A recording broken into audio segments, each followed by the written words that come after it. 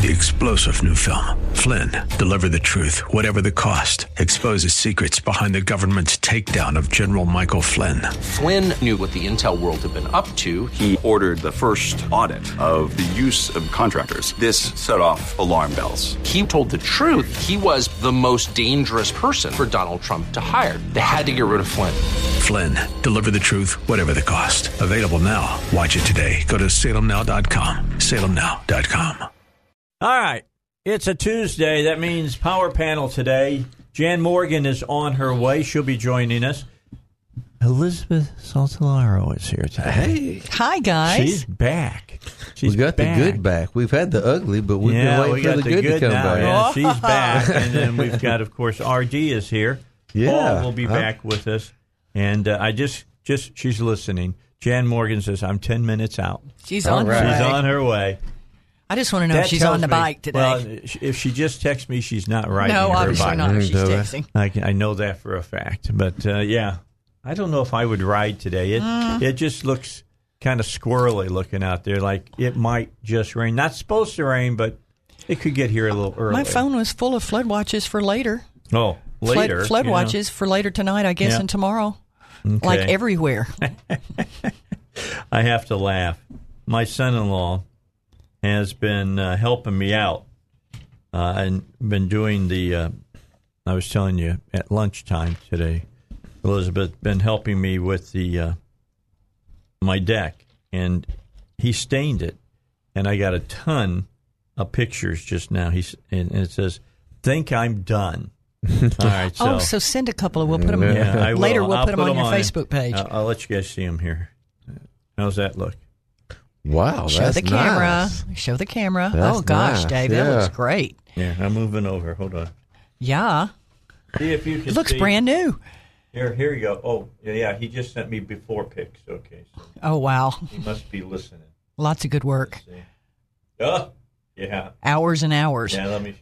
I got to show this. Okay, this is what my deck looked like. How's that look, Zach? Can you see it? Okay, here you go, guys. That's what it looked like. Mm-hmm. Okay, now let me tell you and show you what it looks like. Now, go back and get a picture for it. Look at a ton of pictures now. Okay. There it is now. Can you see it there, Zach? Came out good. So, gosh, it looks new. Kevin Neal, thank you so much, my bud. That looks fantastic. What a big difference. That's nice. Huh? You bet. Now you can look, Elizabeth. Give you good. It looks brand new. Yeah, it does. It looks great. Yeah, gotta love that. About $150 for all the stain and. That's good. Let me just tell you, my son-in-law his name is Kevin Neal. His name is not son-in-law.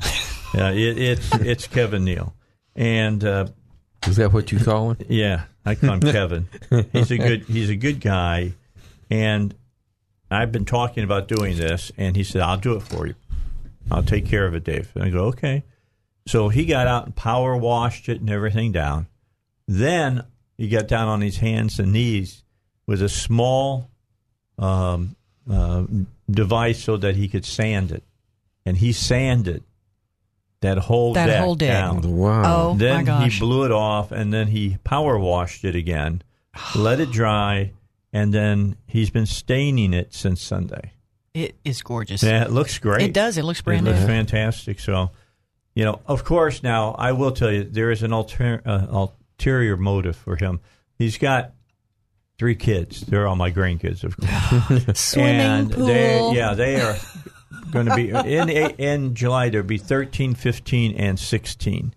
So you can probably figure out during the summer that they're going to be at Granddad's house. Say, how far away do they live? In the pool, about a mile and a quarter. They so can walk. They're going to be over the whole summertime. So that's all right. I love my grandkids, and I love having them around with all their friends. Yeah, well, that will be negotiable. I had a grandfather tell me one time, Dave, that when it come to his grandkids, he loved to see the headlights and the taillights.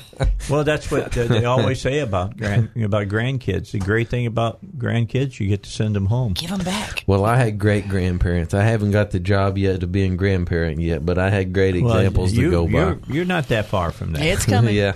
How old is your son?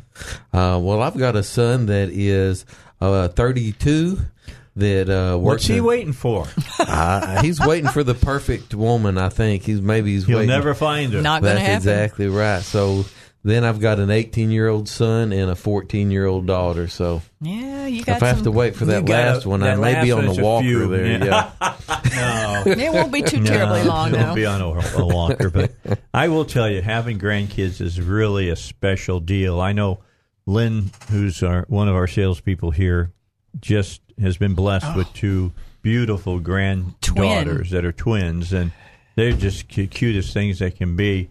And then I showed a picture today to Elizabeth. Let me get my gallery up here of my grandson, and this is Eli. Everybody knows Eli. I talked about him all the time. You like that picture? Oh, man. He be's cool, huh? That boy's grown since I've seen love him. it. Yeah, I love it. Show your He camera. has he's, grown since I've seen him. He's about almost 2 years, 3 months now. Wow. So, yeah, he's growing When they're up. that age, He wears they his change sunglasses fast. well. He really does. And then great. It's a good picture of him. Yep. He's a character. What can I tell you? He's a big character. Didn't have a chance in that department. Huh? No, but he's a good kid. I love him. And, I got 13 grandkids. But my family, and I can brag, but I know some of you got bigger families than I do. With my grandkids, with my kids, and their spouses and whatever, I'd have to sit here and spend some time thinking about this.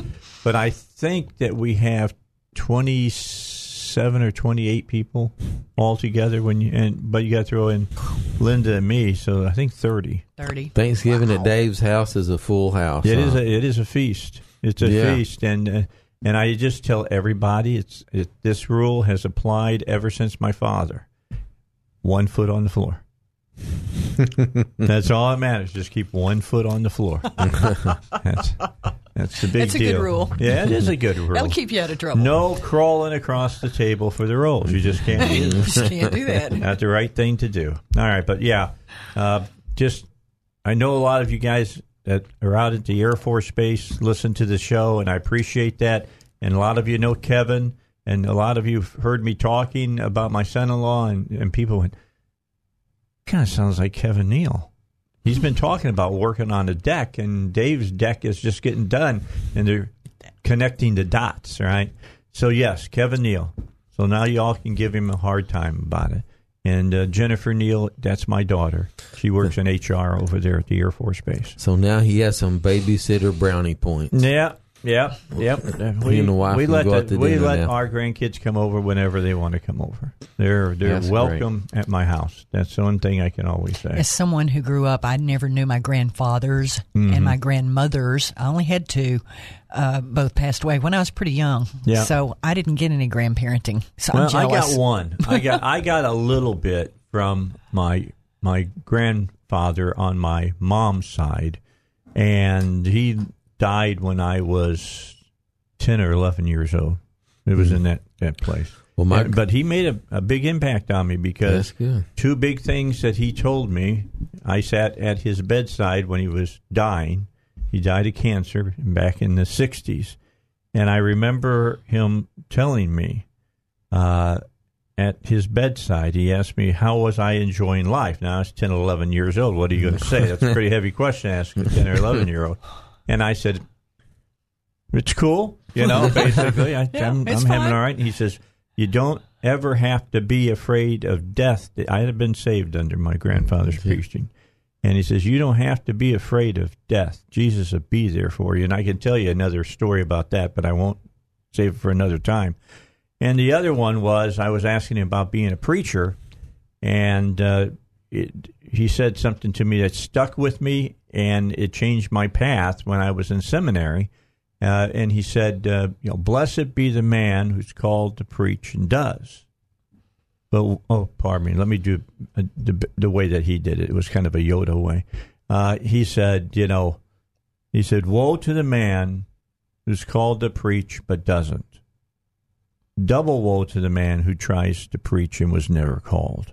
Whoa, that's a good one. Yeah. That's a real good one. And I've remembered that all my life. That's a called And he was a preacher. position, yes. Yeah, he's a great man. People who know anything about Kentucky know about Eddyville Penitentiary when it was there. He was a chaplain there for years. At the end of his life, walked in to a riot that was going on in one of the cell blocks, looked at the men that were in there and just started yelling at them and said, "Men, bring your weapons to me right now. Put them at my feet, because if you don't, there's a bunch of boys outside who are going to come in here and they're going to blow your head off." And they all came, put their weapons at his feet, and he let them out. Got them all out in one piece. He had some cojones, man. I'm just telling you. He had some, but he was a circuit preacher at the end. Yeah, they knew he was telling the truth. Yeah, he used to go around the circuit. He would drive on a Sunday to a church and preach, and then the next Sunday he'd go another one and preach. And they used to pay him, the farmers out in what he called the hollows. Used to pay him they have a big old bushel basket of green beans for him, and maybe a fresh ham and things of that nature, and that all would be sitting in the back seat of his car. Oh, wow. When he was getting ready to go home. Yeah, he was a good man.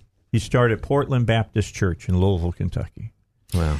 I think we suffer from not having grandparent knowledge and wisdom these days. I mean, in our generation, a lot of families lived with or near their grandparents. Yeah. And nowadays, that's just not the case. And even your brothers and sisters don't often, you have no family around you and you don't get the wisdom. You're spread out all over the place. And all that extra spoiling and everything. I think it's something that we suffer from. I think kids would be a lot better off.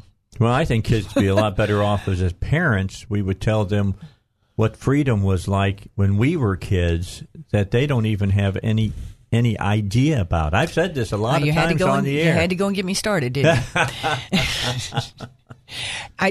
Just the other day, I said one of the problems that we have right now is that all of our World War II and Korean War veterans are gone. And there's no one left to tell the people today what communism and socialism is about and what authoritarian government is about and why we fought against it. Mm-hmm. And that's why we're in the trouble we're in right now, and that 3/4 of the country thinks socialism is okay because they don't know any better. If my dad were still alive, to be honest with you, because I've been asked this question, what would your daddy think right now about the way things are going on? And I said he'd be cleaning his M1 again. Yeah. I mean, this is some of the stuff that's going on in our country is what World War II veterans fought against, folks. That's right.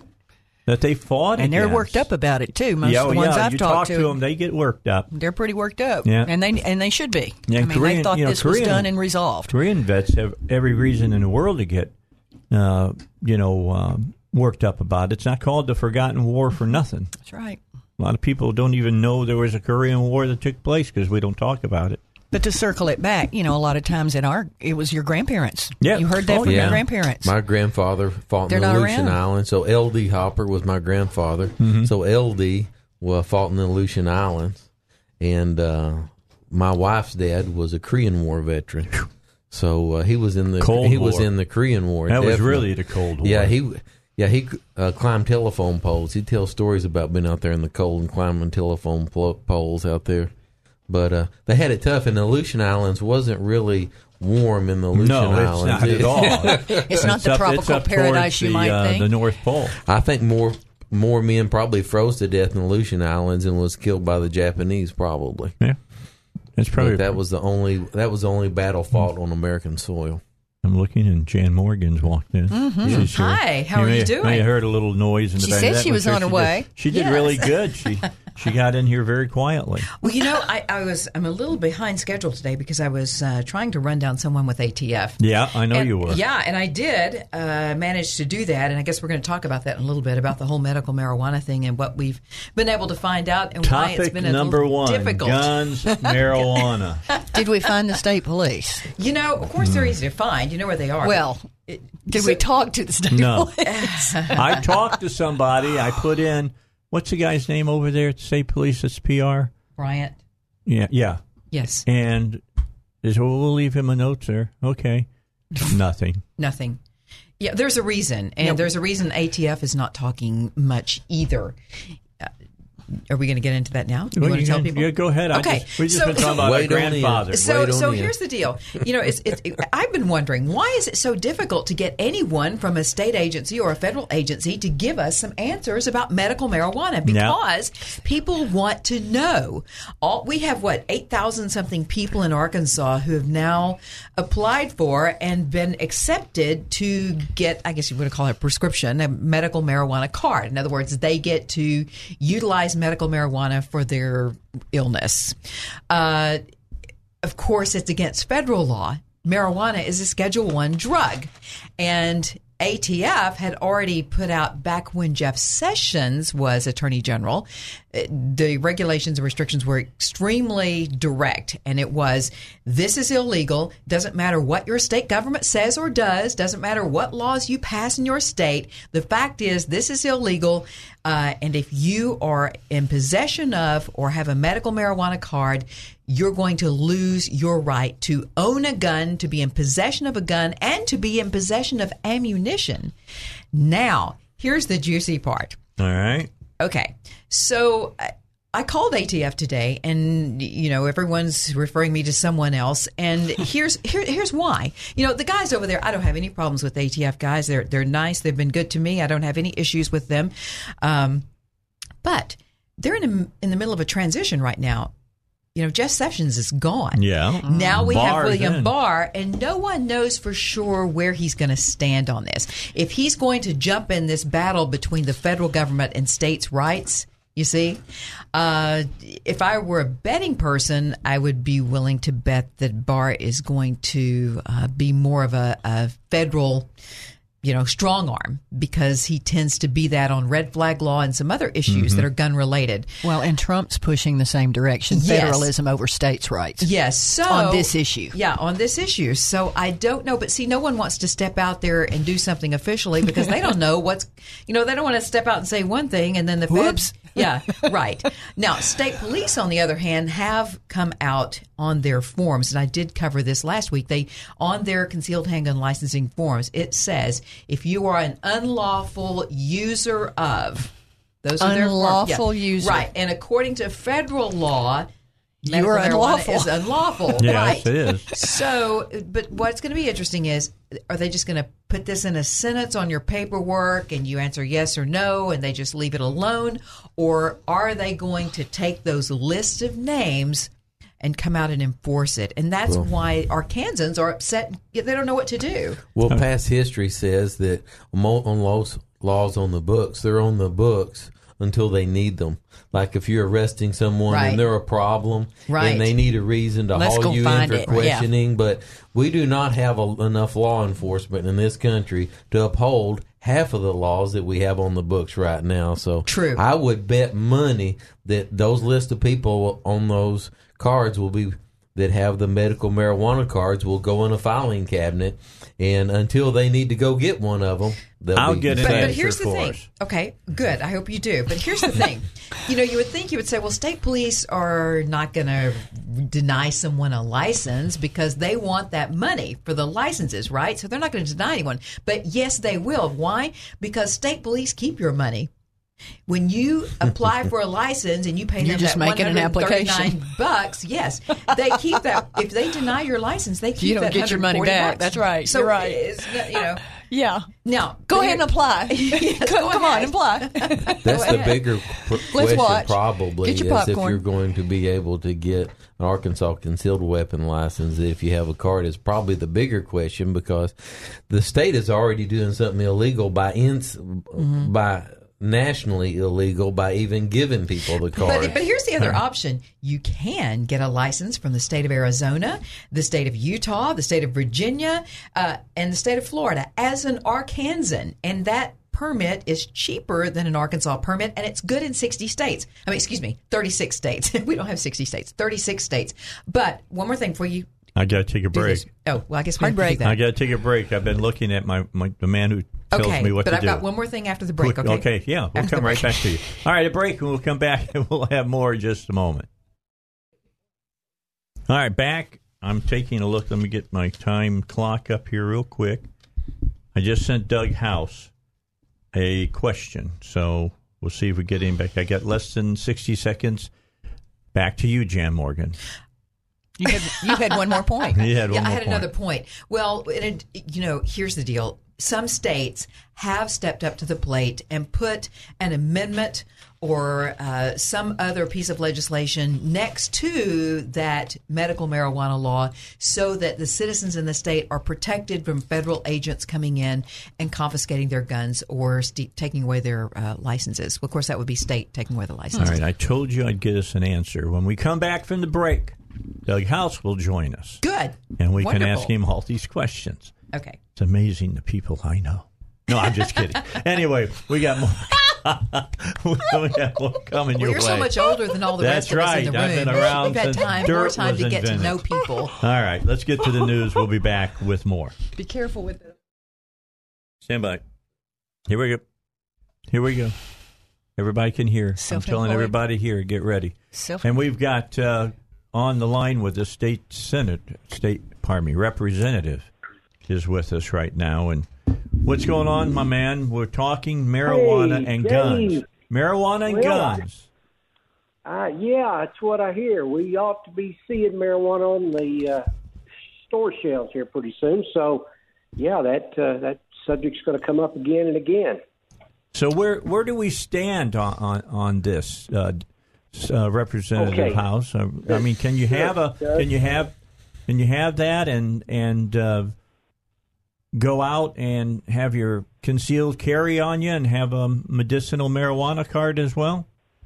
Well, it's let me tell you what the federal law is. None of this is affected by state law whatsoever, other than maybe obtaining a permit. If the federal law says that you may not be a user of illegal drugs and possess a weapon or ammunition. Mm-hmm. And as a matter of fact, if anybody wants to check next time they're in any gun store or place where they sell guns, take a look at the alcohol, tobacco, and firearms form that you have to fill out when you buy a gun.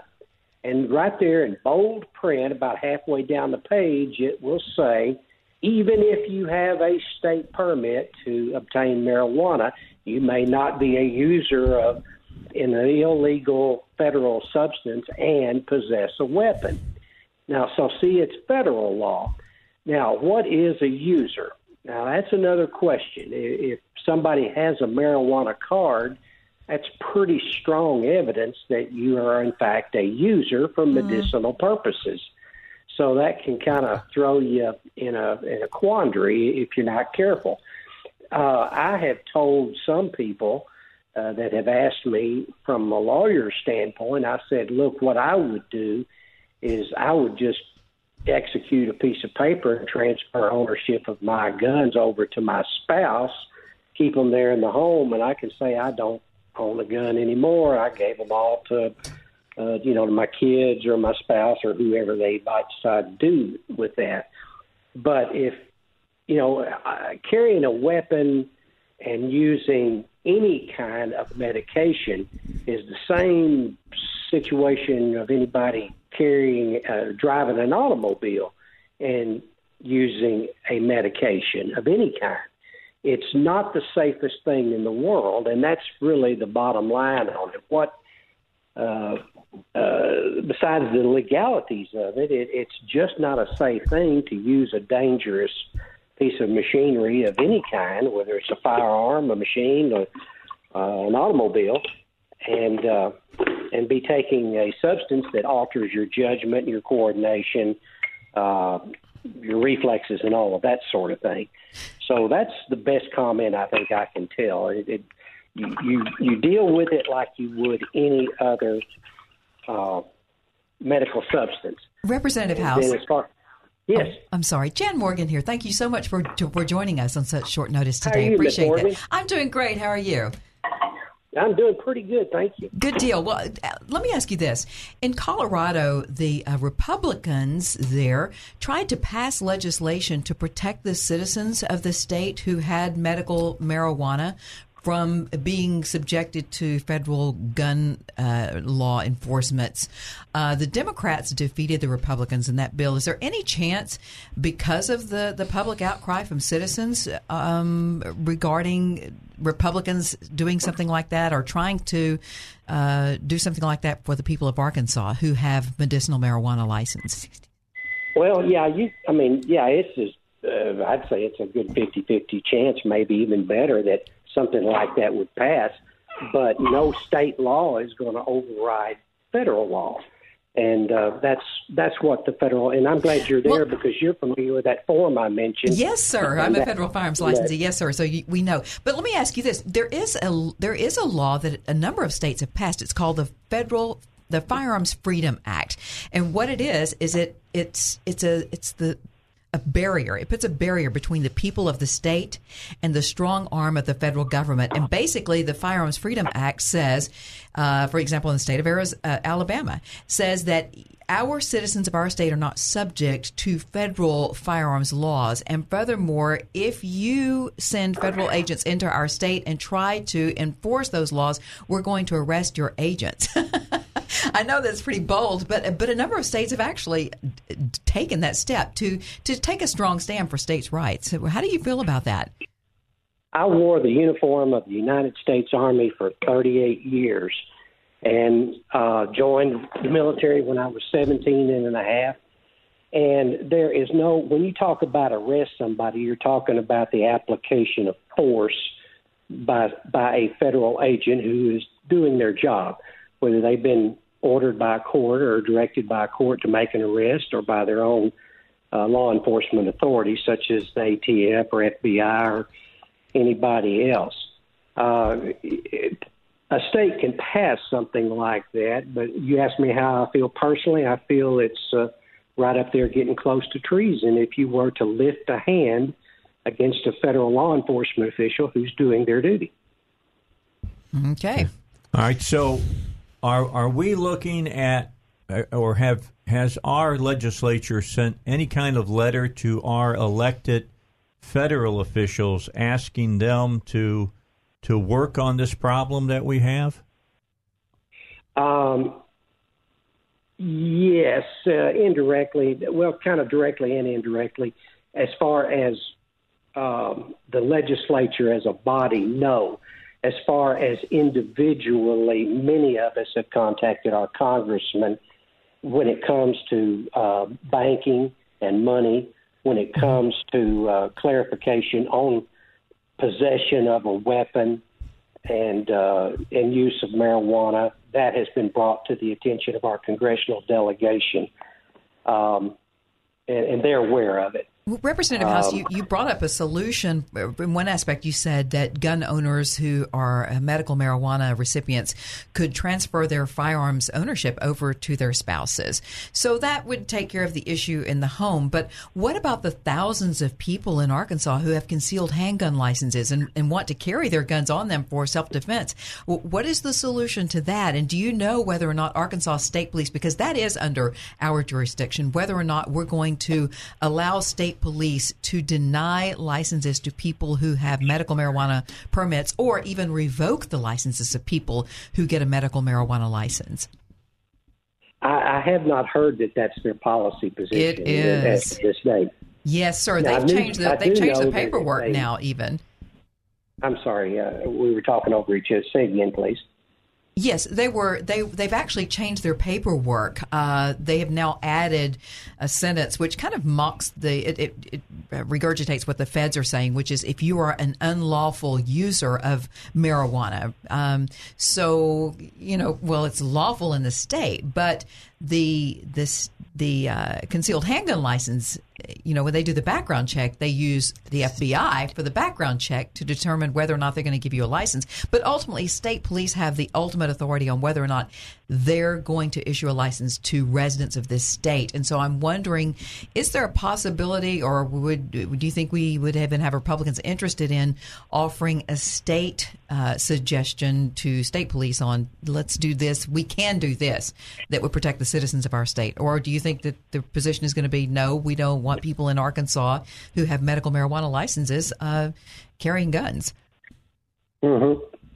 Well, I think what the best policy would be is that if you are under the influence of any intoxicating substance for any reason, whether prescribed by a doctor or a medical card for marijuana or whatever, that if you're under the influence of any kind of controlled substance like that, no one has business carrying a weapon or driving a car or flying an airplane.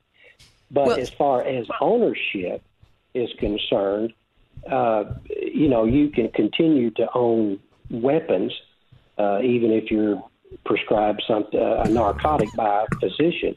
I would certainly think that we could say, and the state police can say, that as far as the state is concerned, we will not prosecute anybody for possession of a weapon if they have a prescription or a marijuana card under state law and in the state courts.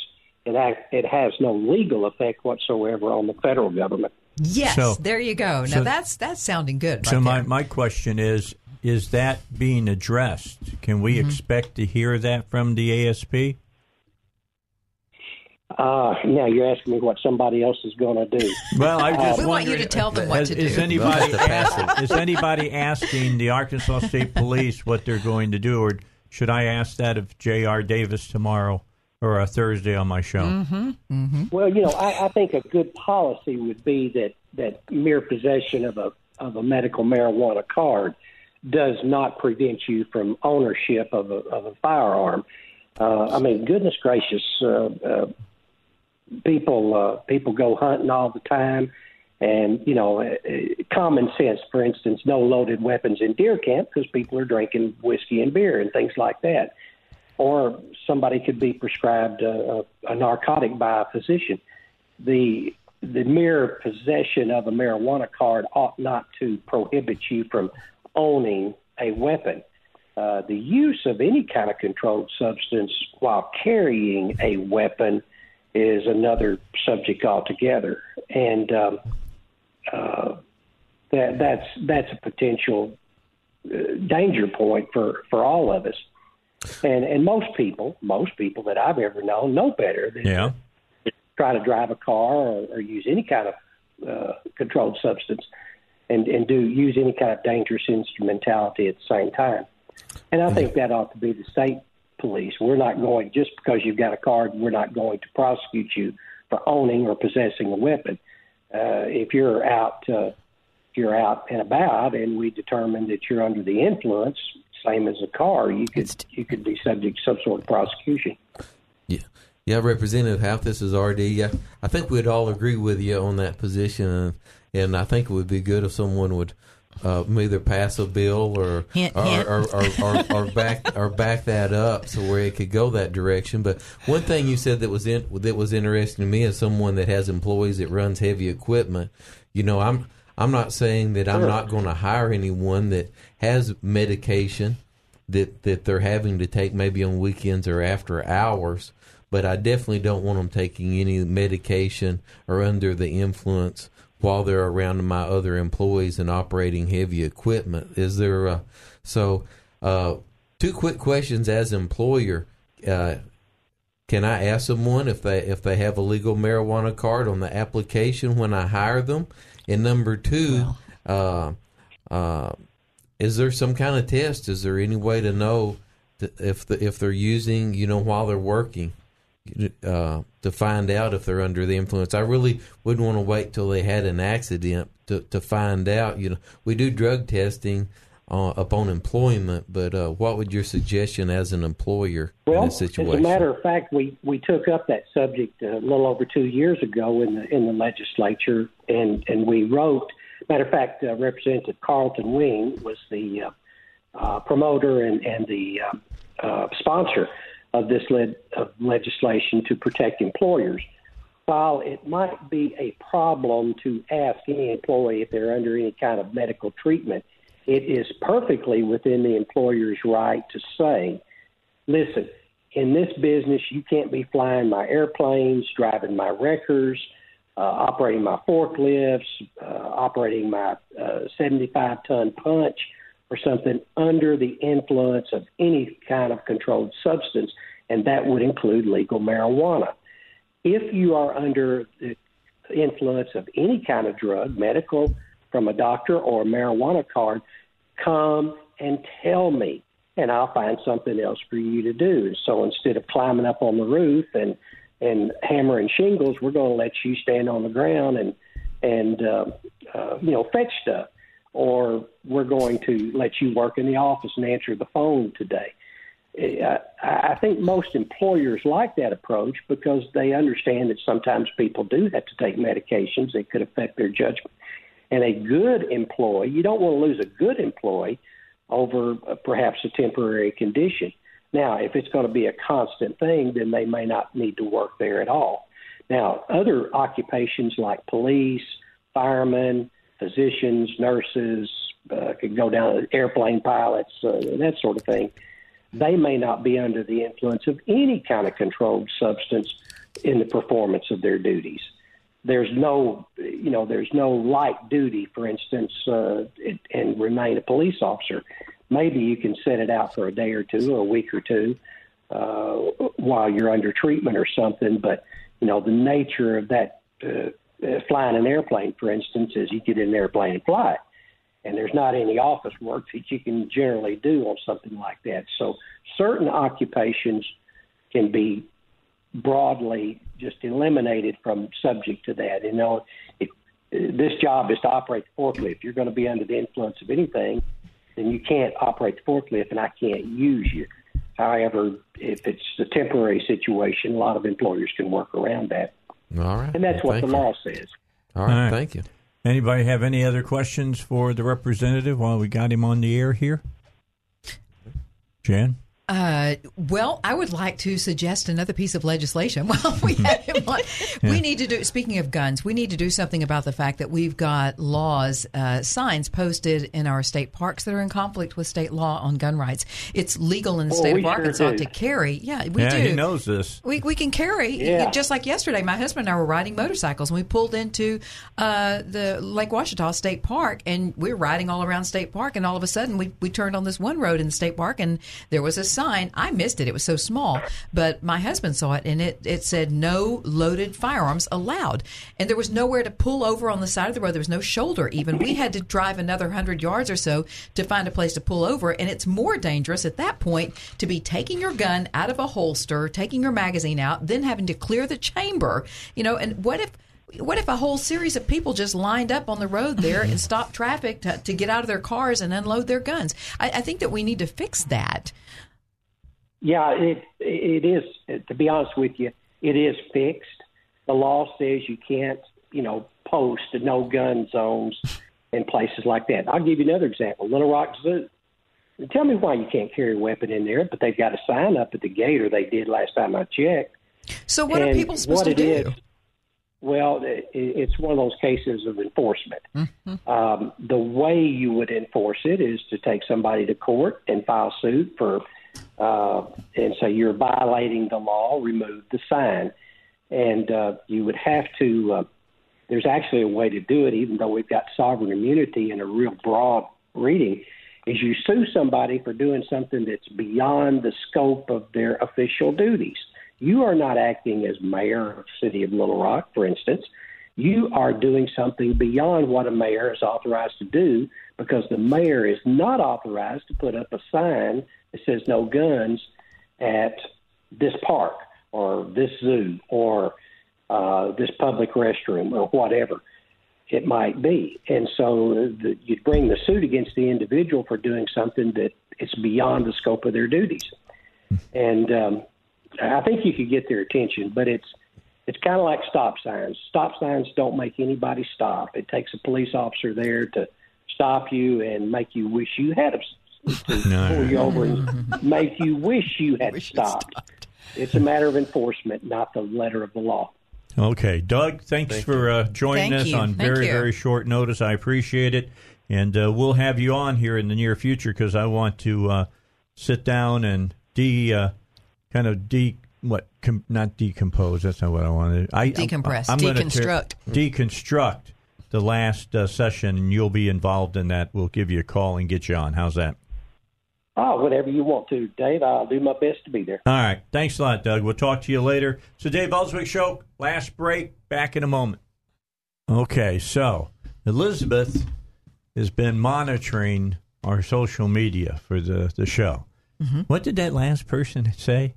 The Doug House didn't know what he's talking about? That the representative was using his personal opinion because just because you have a membership card for a nightclub doesn't mean you're a drunk. Doesn't matter. It doesn't matter it's because different. federal ATF has said, and unless they change their policy, they say if you are a medical marijuana recipient, you have the card, then we are under the assumption of that you are a user. See, here's an interesting. I was kind of going to jump on Mr. House when he said that until he clarified his statement. Mm-hmm. I have a driver's license. I know tons of people who don't drive but have a driver's license. Right. I mean, there's licenses out there all over the place that people carry, but you don't do anything. Well, to the person so who that was is such a fallacy. saying that, here's my thing. They're not going to arrest you if you have a card to the Electric Cowboy, okay? There you are. They're going to leave you alone. Right. Well, but it could affect your concealed handgun license issue from the state of Arkansas if state police do get a list of people who are recipients. But can I just summarize this whole thing now because I know we're running out of time. Here's the bottom line, and this would resolve all of it. All of it. Shall not be infringed. Period. You don't get to determine, you don't get to regulate or restrict our gun rights in Arkansas. That's according to the Arkansas State Constitution. It says, Article 2, Section 29, any effort to regulate or restrict is inviolate. There you go. Plain and simple. We're going to live by the Arkansas State Constitution. And the United States Constitution, the Second Amendment to the Bill of Rights, shall not be infringed. That's what we need to do. All right, a break, then we're back after the news. I hate to tell you this. Are you ready? Yes. They're saying between tomorrow and Thursday. No. 6 inches of rain. 2 inches. 2 inches, okay. 2 inches. How many inches of rain have you had in your yard this year? Probably about 14 or 15, I think. I got you beat. I have a rain gauge. Yeah, how much? There must be something wrong.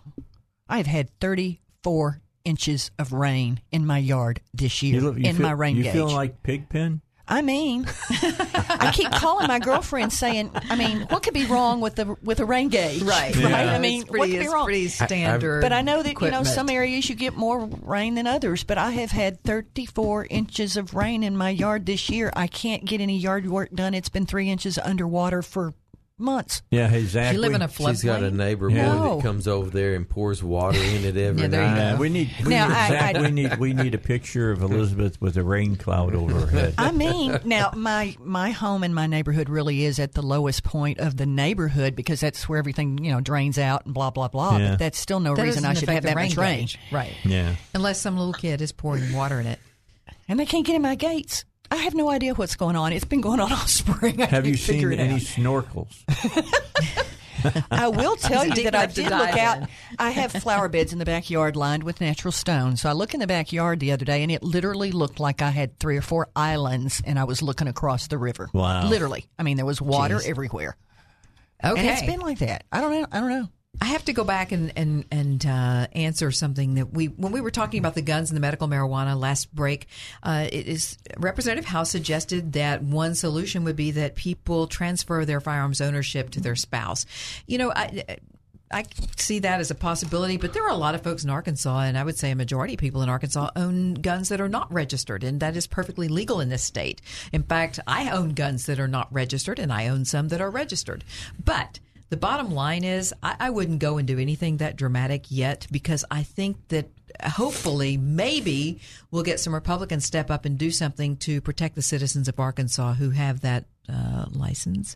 You're raising your eyebrow like, yeah, don't hold your breath. After the last legislative session, I have a little doubt. Yeah, I understand. I have a little doubt. I understand, but I certainly wouldn't. And it's going to be interesting to see, but I don't think that we're going to see state police busting down people's doors. No, I don't see that. No, here's the thing. Our police have enough trouble as it is. Without They've got that, a lot of negative publicity, so forth and so on. They are not about to start that war. But if you get stopped, if now, that's a traffic different. stop, that's different. For some other issue, and then you're carrying a gun and you have a license, and you have a card on you, determine that you have the medical marijuana card, that could present a problem. So again, though, it occurs to me once again we always end up talking about these issues because of the few bad apples.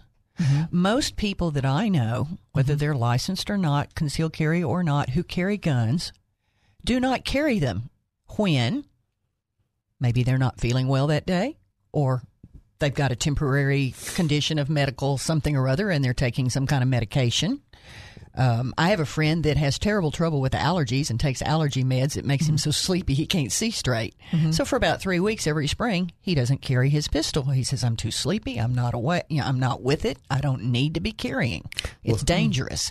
I carry always, period. But that's just me. Y'all know how I am.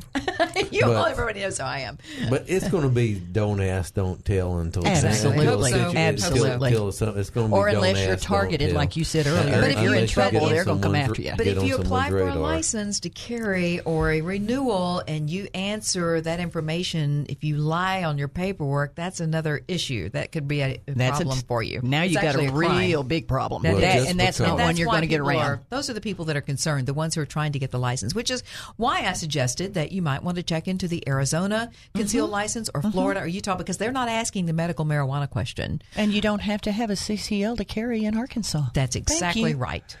So why even go there? Which is the way it needs to be across America. Why even go there? Exactly. Just don't carry under the authority of an Arkansas don't ask, concealed don't tell, license. Just carry under the authority of the Arkansas State Constitution. Article 2, Section 5, the people of Arkansas have a right to keep and bear arms for their common self-defense. And Section 29, any effort to regulate or restrict is and violate. There you go. That's it. So, and if you want to carry in another state, get one out of Arizona. Get one Isn't out that of the one that anywhere in the it's usually in the country? cheaper. Right. Yeah, Arizona is the cheapest and I think has the least restrictions on it. Yes, it is. And again, these things are not going to come up unless you end up in a bad situation you don't want to be in the first place, or someone has targeted you. Well, there's one You're probably not going to have a problem of any kind. There's one point that no one can argue with, and that you brought it up. That the people that have gone through the trouble to get a concealed weapon license are the most law-abiding, the most respectable people that there are, and they commit less crimes than law enforcement officers or anyone else. Yeah, it's not those people we're looking at. Group. So those people don't need any more instructions. They don't need any more guidelines to go by. But they got certified and got their backgrounds checked, and they're good people that we don't have a problem with. So the other side, until you have a problem, don't worry about the problem. Well, I was going to say the guys on the other side don't care what the law says, and they're going to do whatever they want to do and get all those illegal guns criminals. And do drugs and everything else. The law isn't going to change those folks. Exactly isn't right. going to change that at all. Guns aren't. Well, okay. Guns aren't the problem. Guns are not illegal. So it's the people. It's not the guns. All right. I haven't seen any run around shooting by themselves lately. They're not running amok up and down neighborhoods. I haven't seen anybody confiscating cars either. We pretty well take have more I people just killed need by a car bunch accidents. of people to meet me out at Lake Washita State Park, and let's block traffic with everybody getting out of their car at that sign and taking their guns out of their holsters and unloading their guns and unloading the chambers and see what happens there. Or take your socket set with you. Or Good one. You get points for that, RD. Take that sign down. You got to know the size, though, and the little screws that are in that. But really, I'm wondering who put the sign up. Now, I was told yesterday that that's a Corps of Engineers sign, which I don't really understand. Why is Corps of Engineers? How much of our state parks do the Corps of Engineers regulate? Well, the problem is, as we talk about, you don't have any authority unless you're taking money from somebody. So what we'd have to reach into, unless you go into it, is too many times when you're taking federal money and you're a state that takes more federal money than you take state tax dollars. When you're a debtor state. Then sometimes when the feds send a check, they have a list of instructions to go with them. So I don't know if that would be the case. Right. But usually if you follow the money, you usually get to the source of the problem. But we're going to have a lot of people visit Arkansas for the summer. You know, we have the most beautiful state ever. I think our state is just breathtaking. And when people come into our state parks and they want to stay at our beautiful lodges like the Mount Magazine Lodge, we're supposed to be a gun-toting state, and yet they see those signs on the door. So when JR comes tomorrow, would you ask him? Because Governor Hutchinson promised 2 years ago when I had that one-on-one meeting with the governor, one of the things I talked to him about was we've got these signs on our lodge doors and our lodges, and it's legal to carry in state parks, but then you have to disarm before you go in the lodge, and that's dangerous for people to be having to leave their guns in their cars, which is a perfect place for people to steal guns to go to those lodge parking lots. He said, I can handle that with a phone call, because that Parks and Tourism has created a policy that is in conflict with state law. And so he said, I can handle that with a phone call. He seemed very...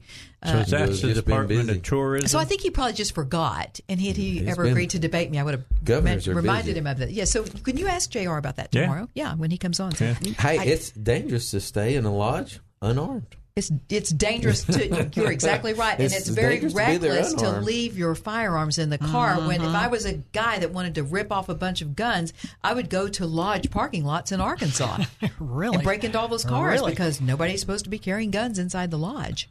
It's interesting. It's interesting that that's going on under our noses, because if it's federal agents doing this stuff, what right do they have going on state parks? Yes, on those signs on the roads, you're exactly right. Why are the Corps of Engineers posting signs relating to our gun rights in our state?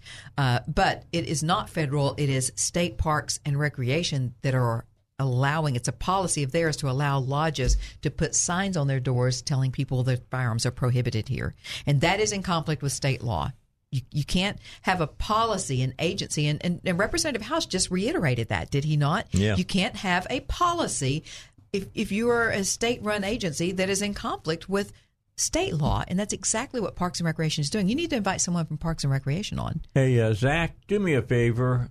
Call State Parks and Recreation, ask for their press person, and tell them, Dave Elswick would like them to join up and tell us why they're posting no firearms when that's against state law. Mm-hmm. I think you suggested it's in conflict with state law. I think you suggested somebody to sue the director of state parks. Is that what he suggested? Yeah, well, actually, someone said that it's statute restricted, that state buildings are statute restricted, not state parks, but state buildings.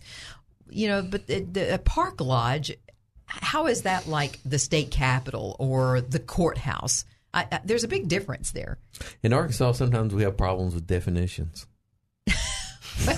The meaning of his. Oh boy! I was thinking more like we have problems with comprehension, and because if we didn't have reading comprehension issues, then we would never have even had a licensing program in this state because of Article 2, Sections 5 and 29 of our state constitution. We never would have had. We wouldn't even be discussing this today. That's exactly right.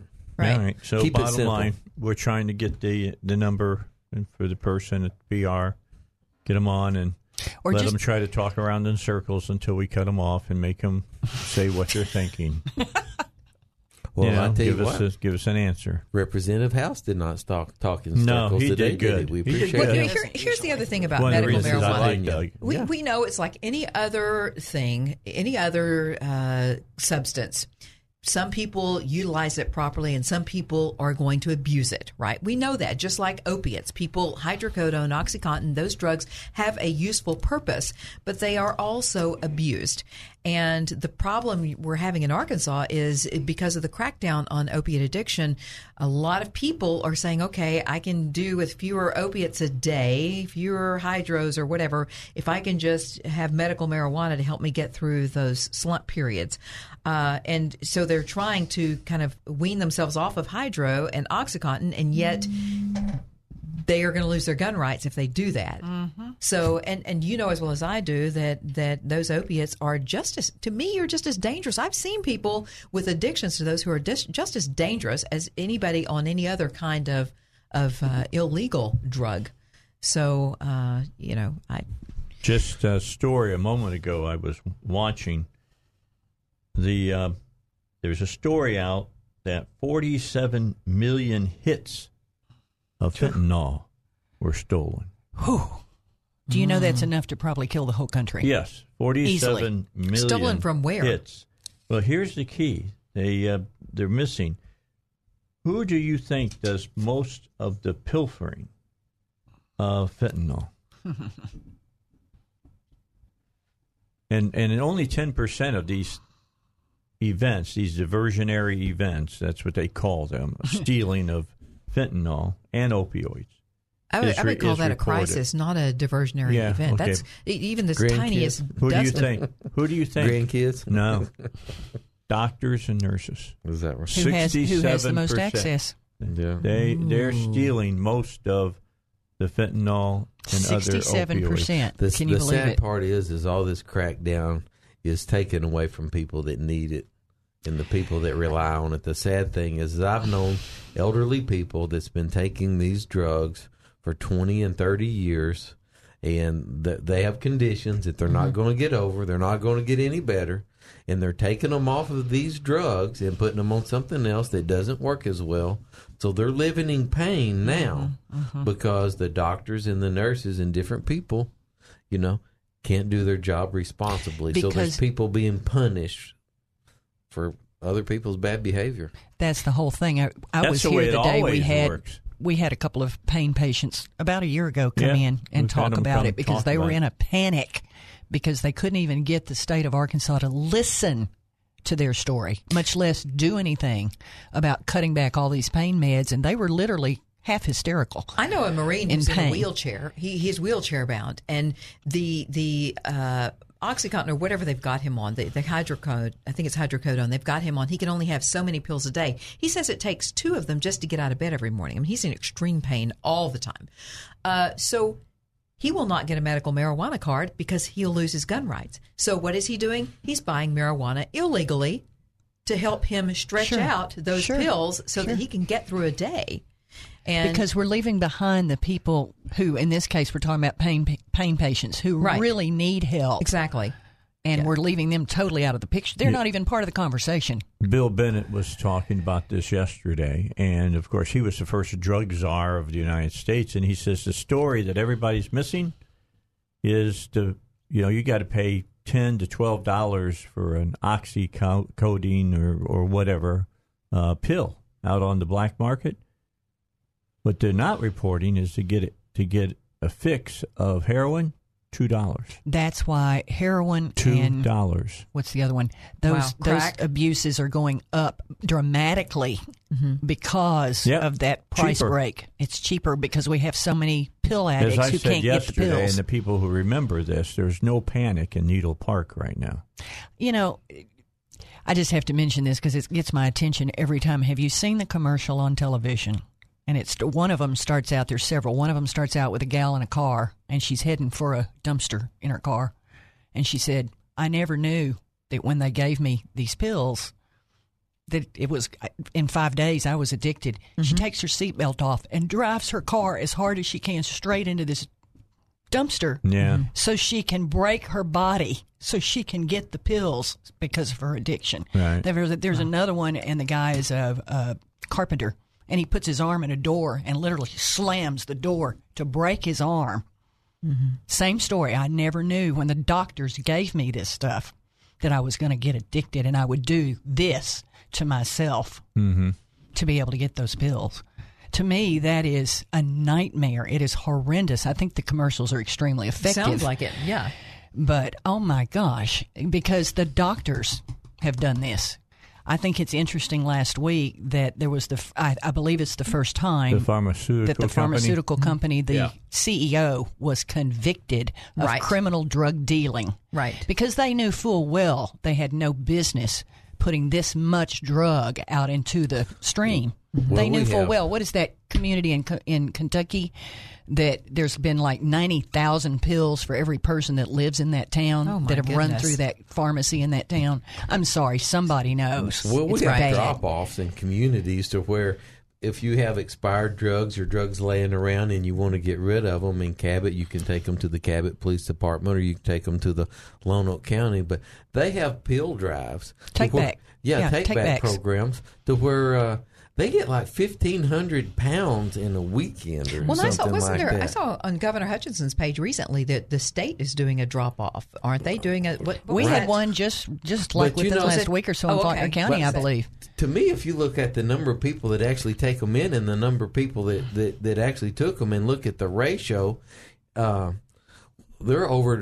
are way over prescribing drugs that doctors are. And if you look at it, it's another thing of our medical system. They are incentivized to do that. They're losing money in so many different areas. Doctors they're going to make it up with that. The doctors are incentivized. Well, the insurance companies, not only by the pharmaceuticals, but the insurance companies incentivize them because the insurance companies would rather just treat the symptom rather than pay for the surgical solution. Often people that are in pain, when you're in pain, that's your body saying, hey, there's something wrong here that needs attention. And it's a lot cheaper for insurance companies to just pay for the meds than it is to pay for the surgical procedure to deal with that, what's causing the pain. All right. Got a break. We'll pick it up when we come back. I'm going to talk about somebody's name in the next segment or segment after that you need to keep up with, and that's Alexa. Why would I want to talk about Alexa? Find out. Just stay where you're at. We'll be back in a moment on the Dave Elswick Show. All right, back with you here on the Dave Elswick Show. We're down to 45 seconds before news. So after the news, we're going to talk about Alexa.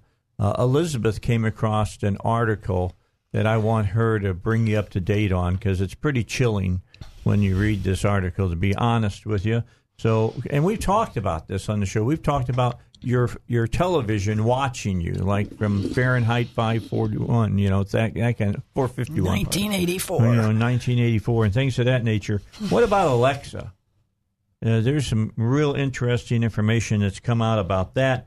And then we're trying to get Monica Ruiz on. She is a spokesperson for State Parks and Recreation, dealing with these illegal signs that are being posted on state parks. That's all coming up. Okay, back. Breaking news right now. An unstable situation, in quotes, unfolding at a Colorado school right now with reports of shots fired and multiple injuries. The Douglas County Sheriff's Office is saying 2 people were thought to be injured in the incident that took place at STEM School at Ridgeline and Plaza.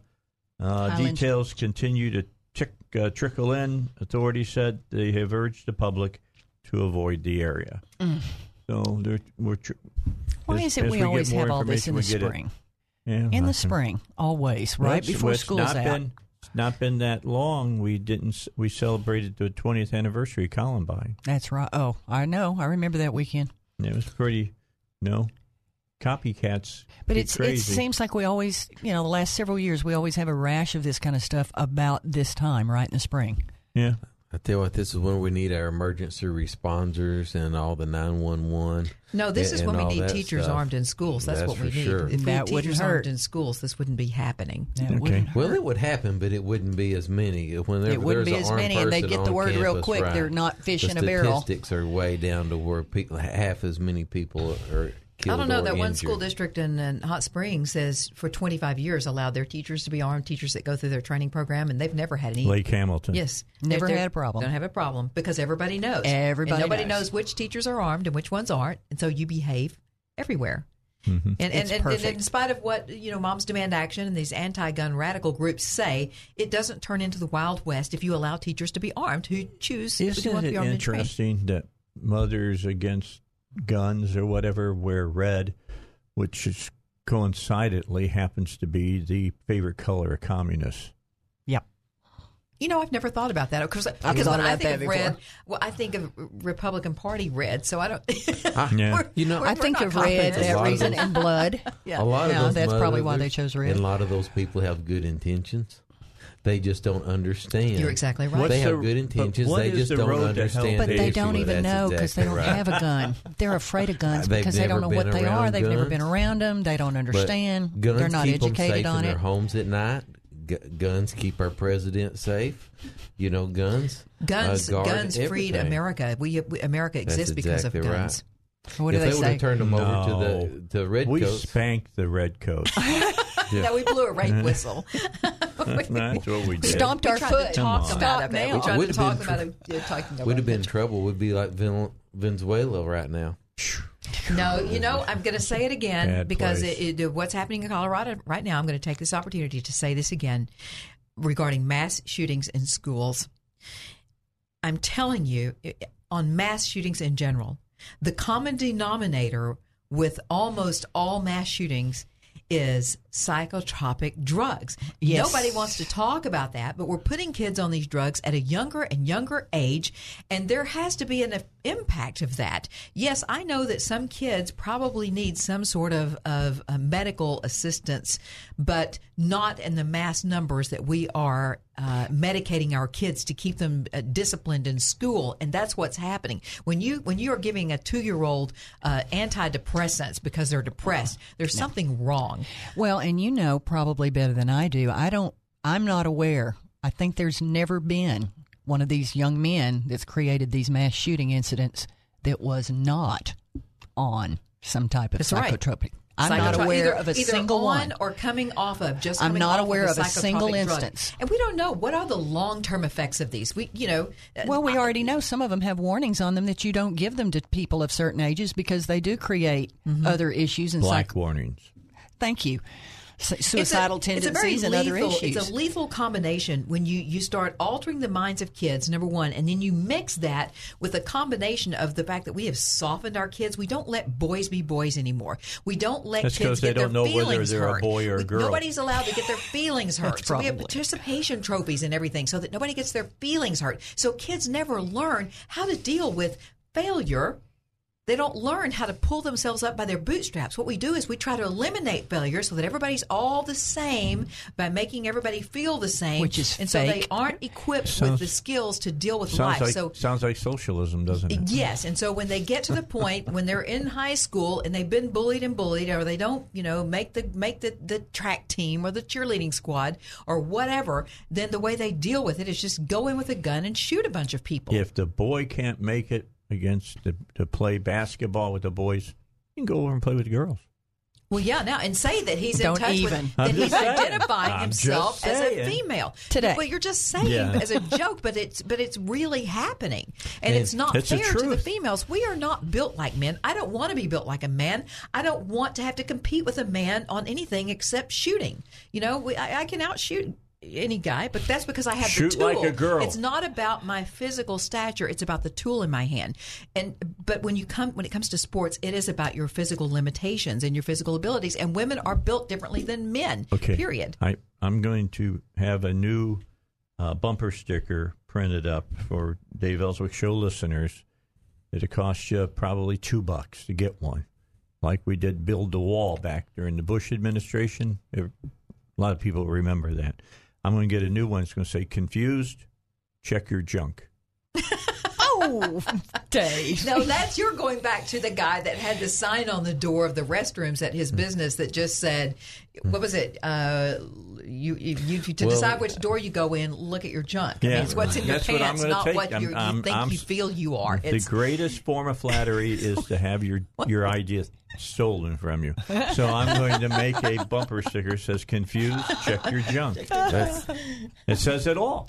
Well, there is a right and wrong. The problem is a source of authority of right and wrong, and that's one of the things you're talking about. They're not teaching kids in school that there is a right, there is a wrong. No. You can fail the test. Mm-hmm. You can have to do and this if your feelings are hurt, you'll get over it. And no matter how you feel, you're still one or the other.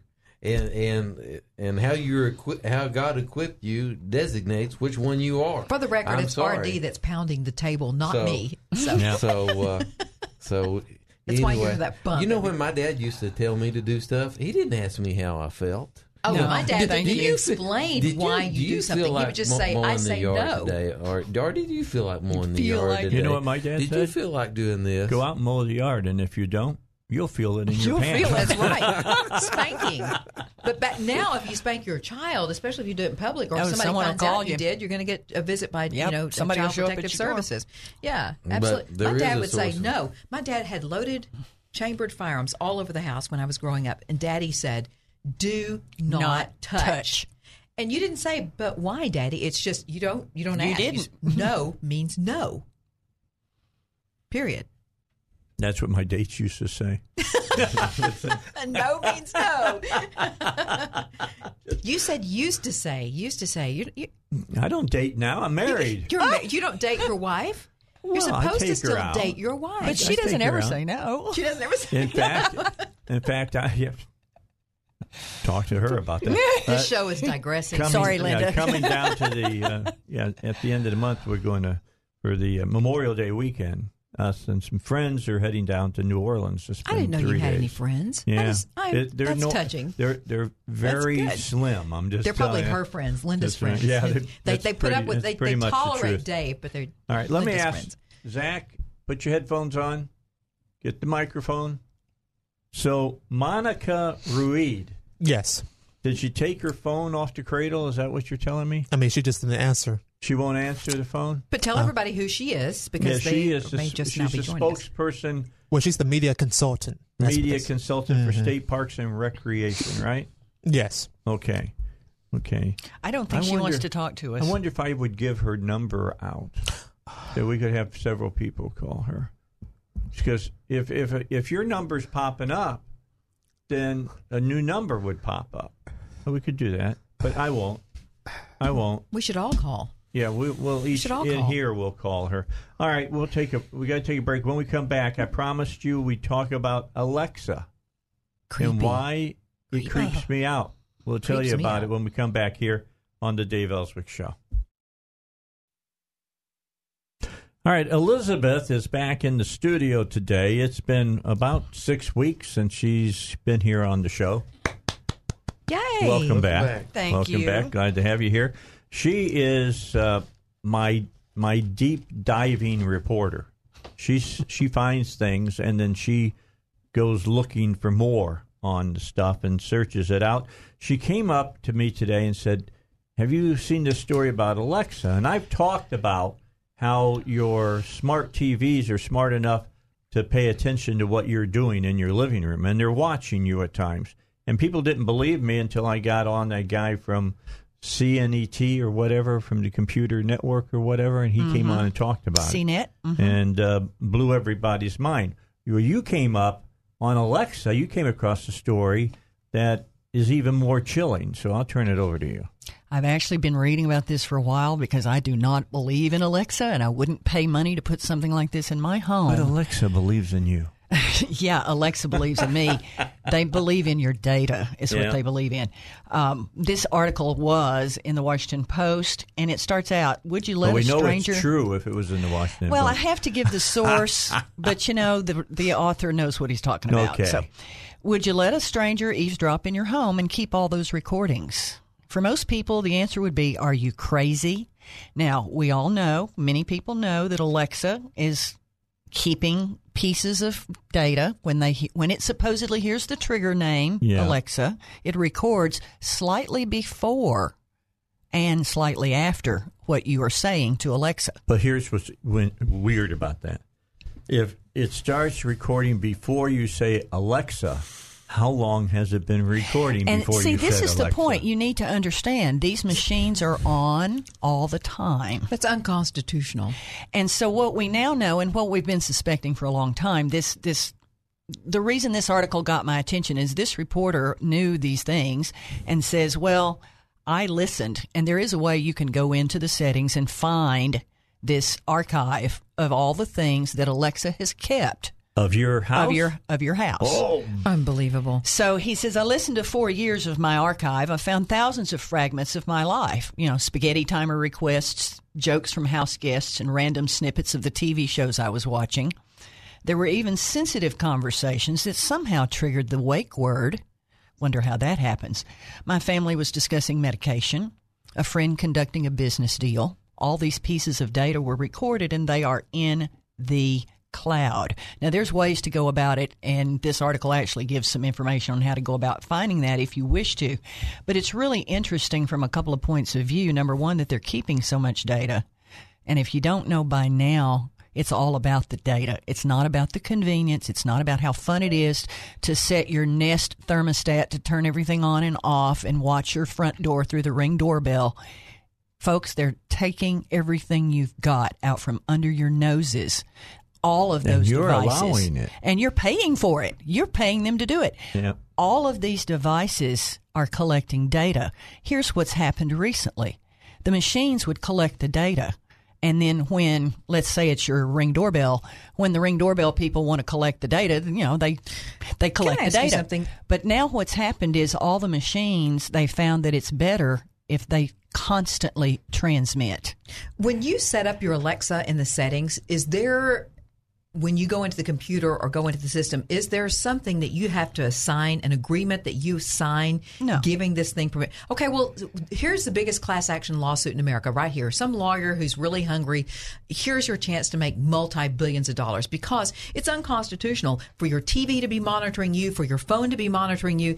The Fourth Amendment says the right of the people to be secure in their persons, houses, papers, and effects against unreasonable searches and seizures shall not be violated, and no warrants shall issue but upon probable cause supported by oath or affirmation, and particularly describing the place to be searched and the person or things. Now, but Facebook's going to tell you they're searching your home. They're searching your. Facebook will tell you they're not searching anything because here it is in this article. Amazon, they're the owner of Alexa.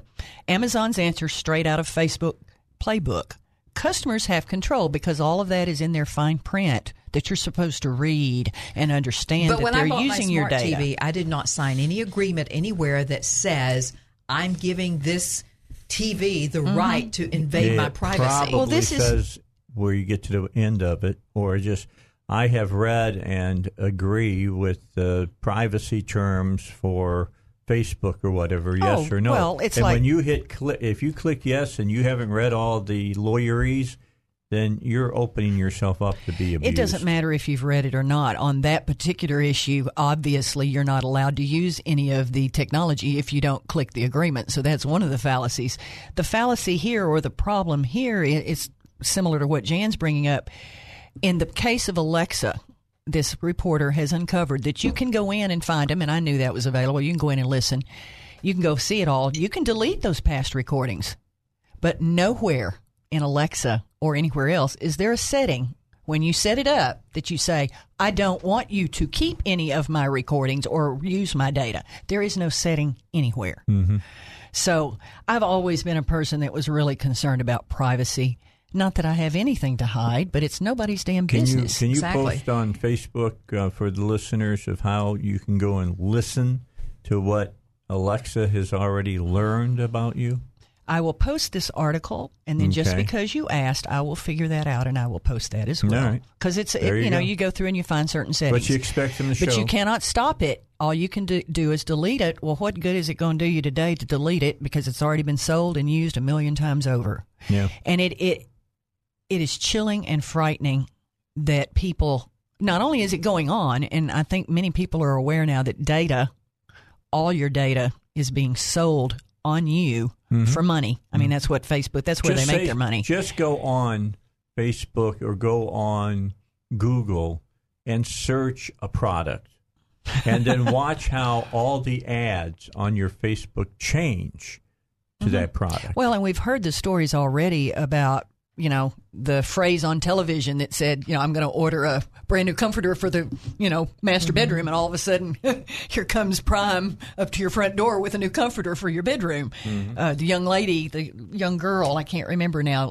little girl said or did something, and she ended up ordering and automatically ordering through Alexa. It is dangerous. It is unconstitutional. It is frightening. And what scares me more than anything is how it's being sold to the public. It's so convenient. What scares me is not how it's being sold, but how many people are snowballed. How many people? Well, that goes along with it. Yeah, that's the deliberate misunderstanding. We're all the ones responsible for what happens to our lives in our country. All of us. We get the government. But if we don't know, how are we supposed to do anything about it? That's the problem. We're given tons of misinformation and propaganda every day and not told the truth. So how do we know? And anything that has that capability of doing what you're talking about can be hacked. That's that's a whole nother part of it. Oh yeah, your Ring doorbell, your baby monitor, all that stuff. All that stuff can be hacked, and it could be somebody spying on you. Well, that's why going off the grid is so hard today. If you talk to some of these guys that actually talk about how to go off the grid, you've got to get rid of every piece of electronics that you own. Everything. And this is why I want to make it clear: if you're listening and you know a little bit about this stuff, and you were under the impression that this stuff only transmits data when it's being asked to give the data, that has changed, okay? The Internet of Things, go look it up, what what the technology people have now decided is it works so much better if all of these devices transmit constantly all the time. So you can't stop it. So you're right, Jan. The only way to stop it is to not bring it in your house at all on any level. Exactly. Hey, but I like my smart TV. And I like my iPhone. It makes it convenient. But now seriously, I feel strange in my own house if I walk through, from the shower, from my bathroom, if I walk through the house in a little T-shirt and panties and flip-flops to go to the refrigerator because I feel like, somebody out there could be watching. Exactly. I feel like I can't have a private conversation with my husband in the living room in the presence of the TV set or my cell phone being anywhere present. This all started with Kroger. This all started here for me in Arkansas with Kroger with those little cards, that you get a discount. You're supposed to give your name and phone number, and you carry a little frequent shopper card, and you swipe it, and you get your discount at Kroger. Okay. Do you not think that Kroger does not have a complete list of every item you've ever bought, ever purchased in your lifetime? Yep. It's true. Medications. Well, how about Visa? Yeah. Visa, ammo. Credit, American all kinds of things. I grew up in the old days when you checked out at the grocery store, and if you didn't have the money to pay for everything, rather than using a credit card, you just sign this little card and pencil, and you go in and pay your bill when you get paid. I mean, those are the good old days when your word was, Well, that's the 80% of the people that are honest. That again, if we still had that, then we wouldn't have all this onerous garbage going on all around us because of the minorities. Right. And I don't mean that racially or any other way, so don't start that stuff. We've already got one person. What do you mean racially? If you're white, you're a minority. If you use the word minority, then it's automatically a racial conversation. I'm a minority. I'm a white person. I'm a white female. I'm a minority. But no, the minor number of people that are doing bad things are causing all the rest of us to have to live with this invasion. For me, it's invasion of privacy. And it's a violation of your constitutional right to unreasonable search and seizure. When something's monitoring everything you're doing, that's searching you. But this goes all the way to, Mark Zuckerberg and Facebook, and you can see what has happened on the congressional level to stop all this. They're really helping us out. By the way, I want to say we got to get a break in here, but let me just say real quickly, we hope you're getting better, Pamela D. Young. She's listening to the show today. She says, love listening to Dave and Jan and the crew on the Dave Elswick Show from my hospital room. Oh, appreciate you listening. Hope she had a really bad infection on her leg. Something bit her or something. Yeah. Prayers for you for quick recovery. So if you know Pamela D. Young, send her a note saying she you're still has a Jan Morgan for Governor sign on the side of her car. I kid you not. All right, we got a break. We'll be back. I got a call. Let's see, Monica Riud. I got to get a hold of her. We'll talk to her in a moment. Call her now. All right, we're back.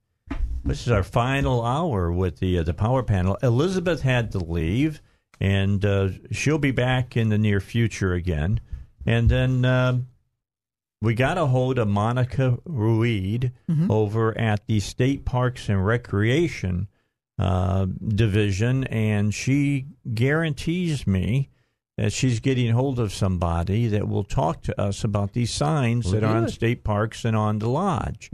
And she said, and I gave her the number for her to call to talk directly to Zach, and they'll come on us here when they call. And I just told Zach that if they haven't called by 4:30, we're supposed to keep calling until we get somebody on the phone. So we'll work on it. We'll get this done. We shouldn't have policies of any state agency that are in conflict with state law, which is what you have here. But you also shouldn't have city policies that are in conflict with state law. We talked about that a little bit for the city to have a park. And here we had the city of Little Rock that had a sanctuary city policy. Yep.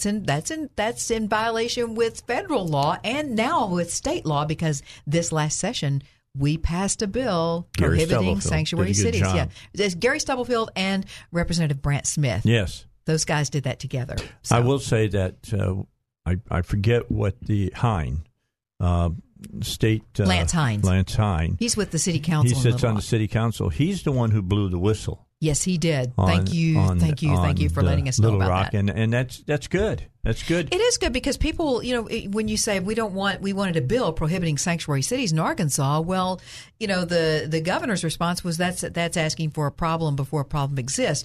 And there were other people around the state that were the Democrats were saying. He said that before he had heard. Right, before he heard. And there were other people in the state that say, why do we need a bill prohibiting sanctuary cities? That's against federal law. We don't have sanctuary cities in Arkansas. Well, yes, we have cities in Arkansas that were actually utilizing sanctuary city programs, such as in Little Rock, they were giving valid IDs to illegals. Oh, was that happening in Fayetteville too?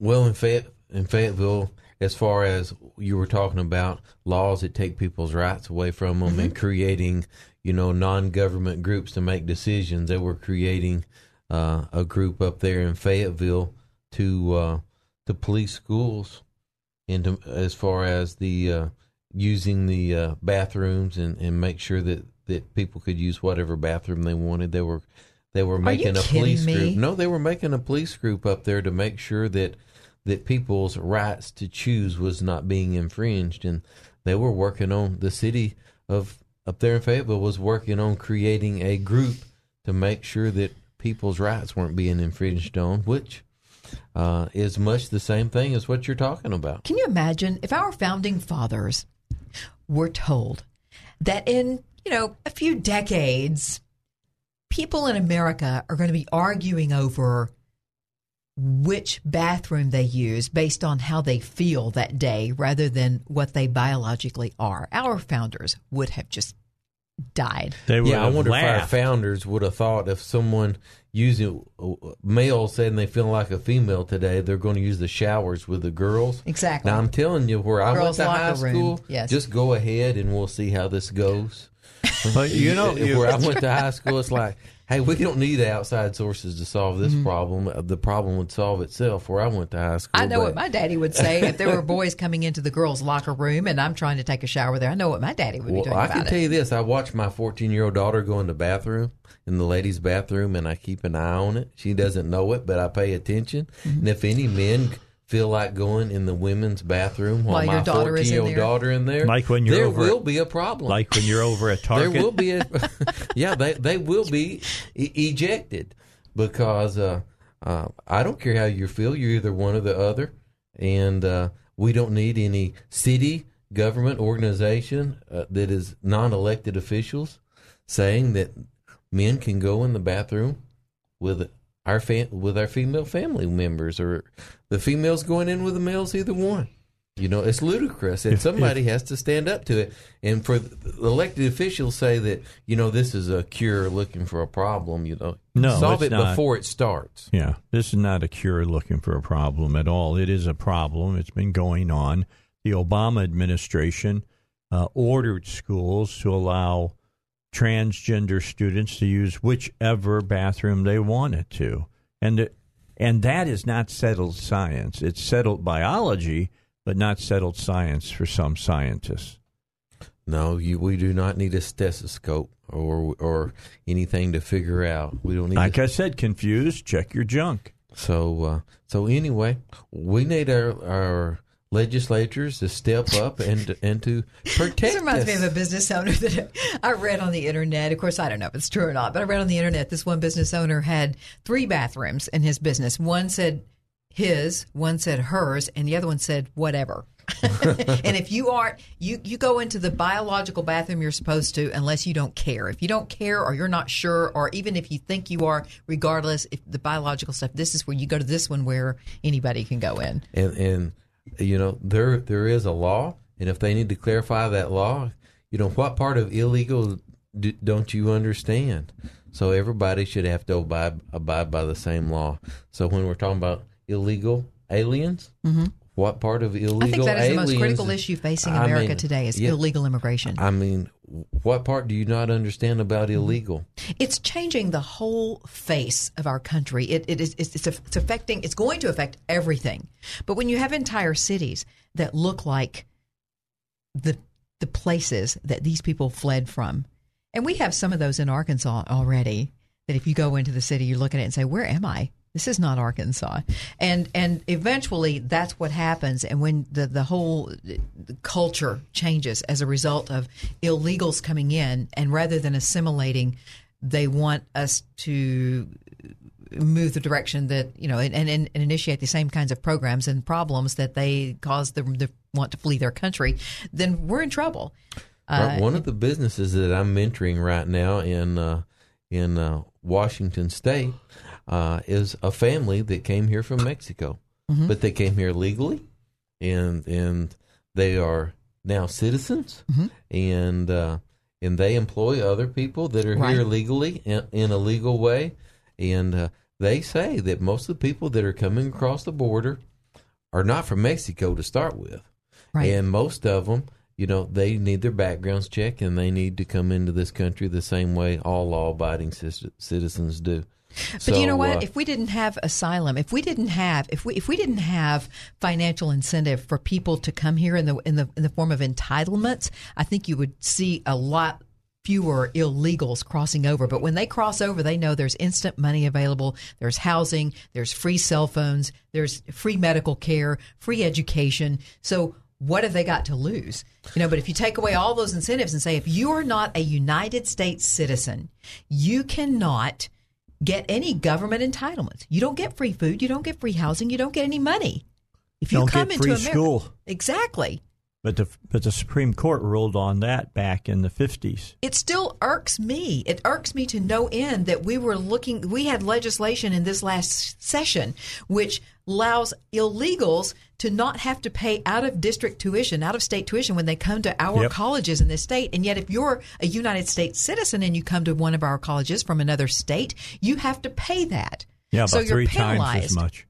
Yeah, you're penalized if you're a United States citizen. But if you're illegal, it's okay.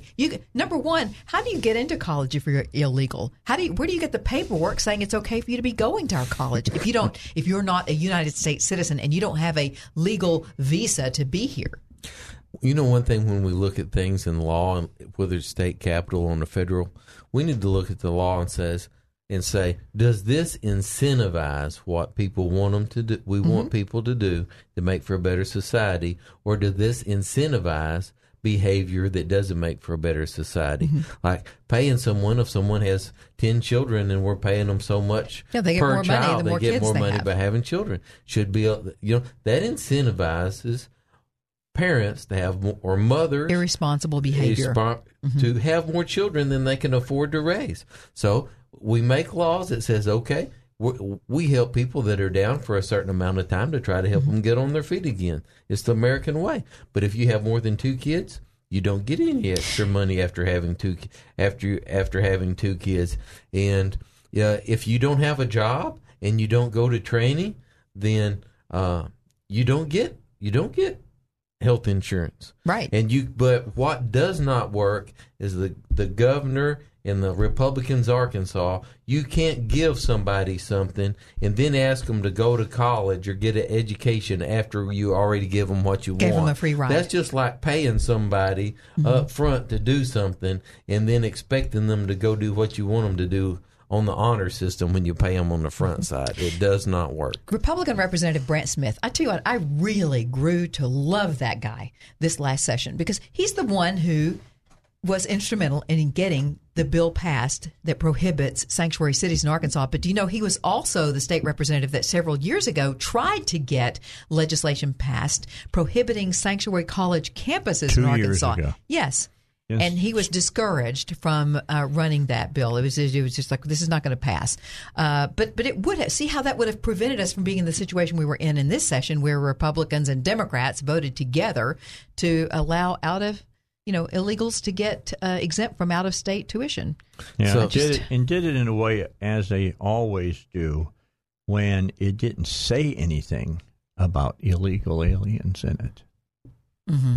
That was not amazing even wasn't even mentioned. But Dan Douglas, who ran that piece of legislation, knew full well that's what it was happening. for. Yeah. Yes. See, they're trying to take away the incentives for, like you were talking about, for people to do something illegal. Mm-hmm. If we don't want people to do bad behavior, then let's not incentivize it. If we don't want broken homes in society and we think that families are served better with two parents, which I think history proves that it happens, then don't make it a better tax situation for people to be divorced. I've had people working for me that have gotten divorced for the tax incentives. Mm-hmm. They're still living together. They didn't tell their kids that mom and daddy are separating or anything. They just got a divorce because the government incentivizes people not to be married. Not to be married. Well, that's definitely in the lives of senior citizens. Definitely. They will not get remarried, most of them, because it will cut into their Social Security. Now, why is that? Well, if two people that are senior citizens loses their spouses, they'd like to have someone to share the rest of their life with, mm-hmm. and they'd like to get married and do it right and live together. But sorry, the government is going to punish you if you get married. I think that everybody ought to just file their taxes as individuals and take the incentive out of it. When I see a situation that's incentivizing bad behavior, I'd say, well, let's just treat everybody equally and take the incentive out of it. Let's just punish everybody equally. Why don't we take the government out of the marriage business? That would resolve a lot of issues. That would resolve the issue that people in the gay, lesbian, homosexual movement have with the marriage issue. If you leave the marriage to the churches and get the government out of it, then it becomes a non-issue tax-wise, because people who are homosexual said, well, we're discriminated against because of our sexual preference. We don't get the tax breaks that married couples get. And I can understand what they're talking about. And once again, if the government would get out of the marriage business, that would take care of this whole issue.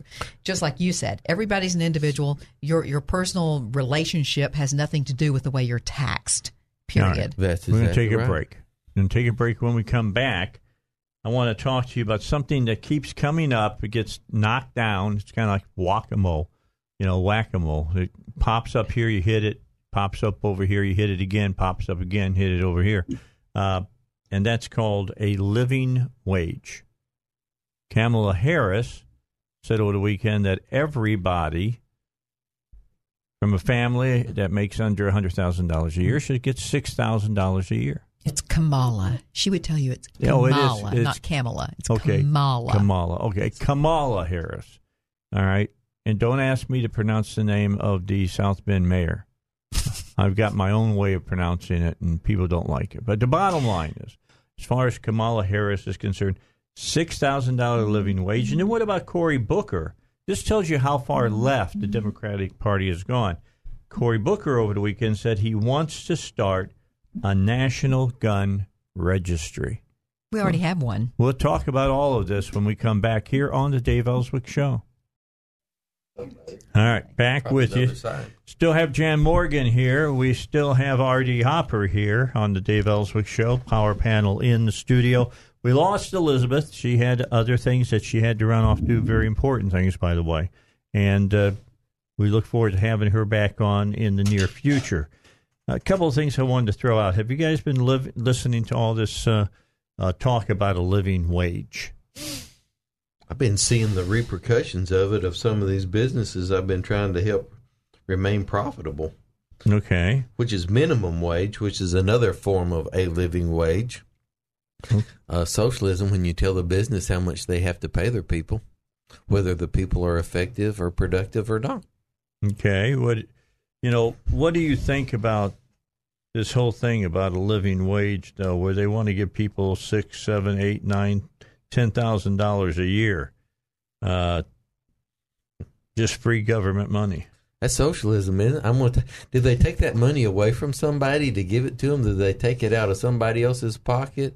Or do they have a tree up there that they're plucking it off of to give to everybody? Yeah, well, I'm sure that they can make an argument that somehow, that this is something that would be better because people would have X amount of dollars to start out their lives with or whatever.